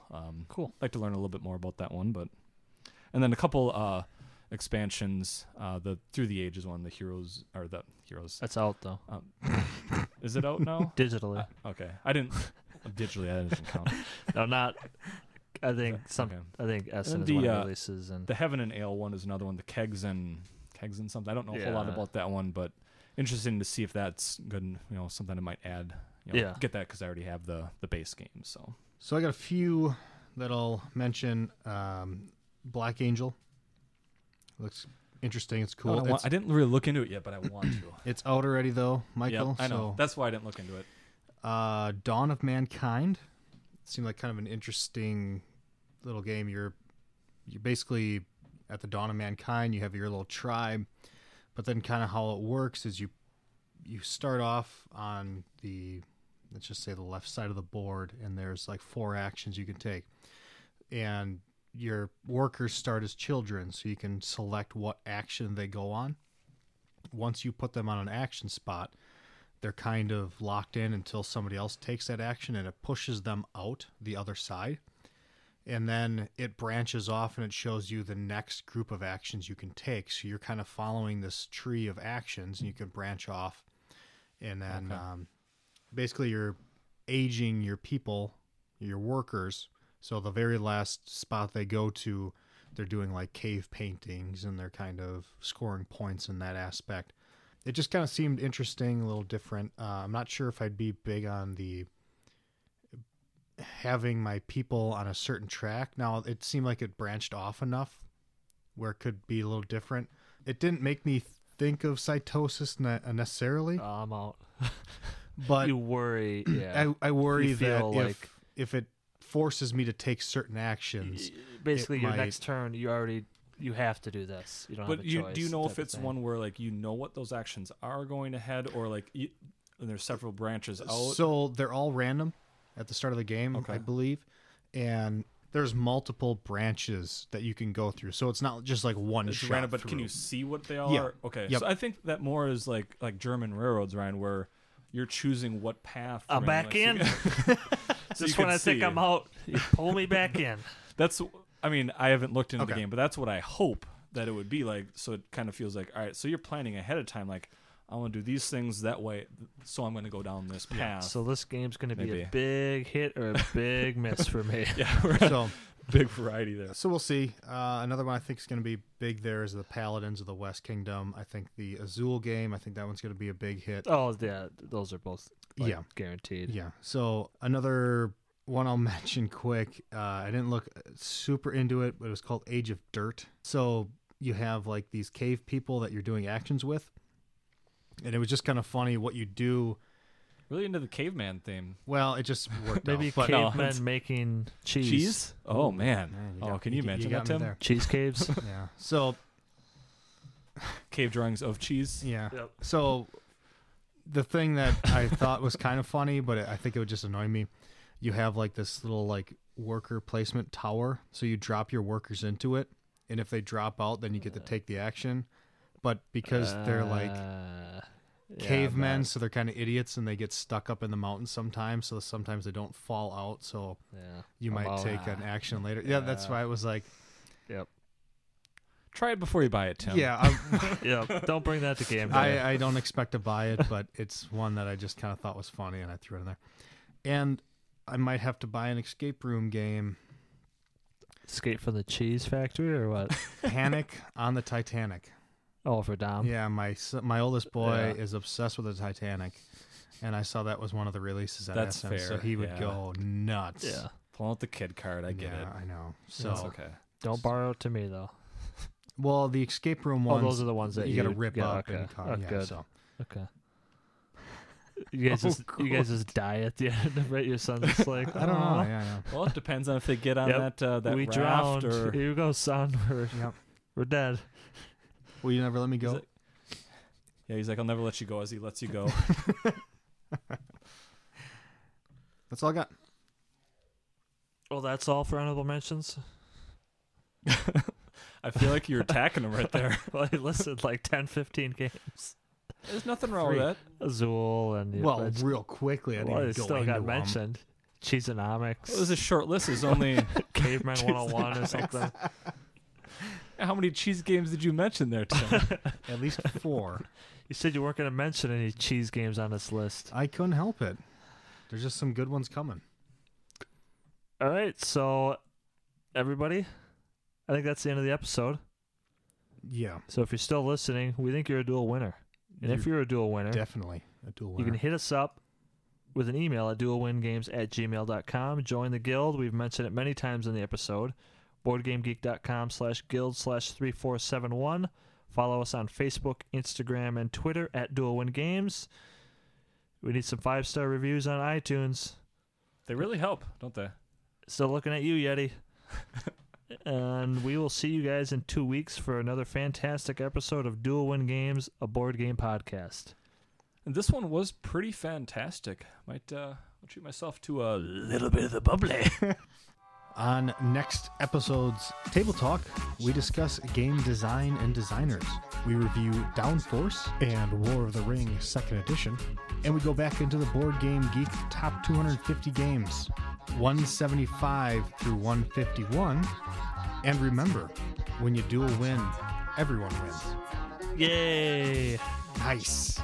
It's going to be a good episode. Yeah, it's going to be real good. A lot of cheese talk.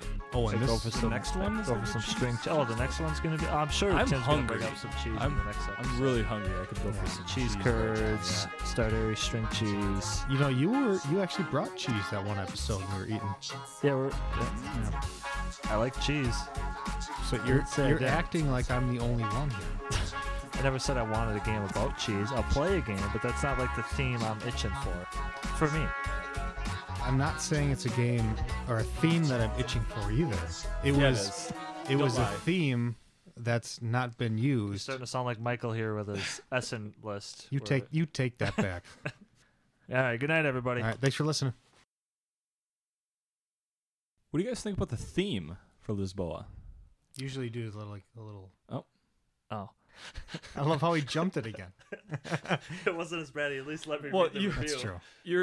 It was like 5 seconds. I was Yeah, like, yeah. well, I guess I'll jump in and talk. I didn't listen to the episodes I was on. Jesus. When it's you gotta other people's episodes. you gotta listen. You I gotta know. critique. Yeah, I figured other people are gonna critique me, tell me when I suck. I can't say everything you do sucks. I mean, I always fluctuate with this game, kind of like you. Oh, that's awesome. Oh.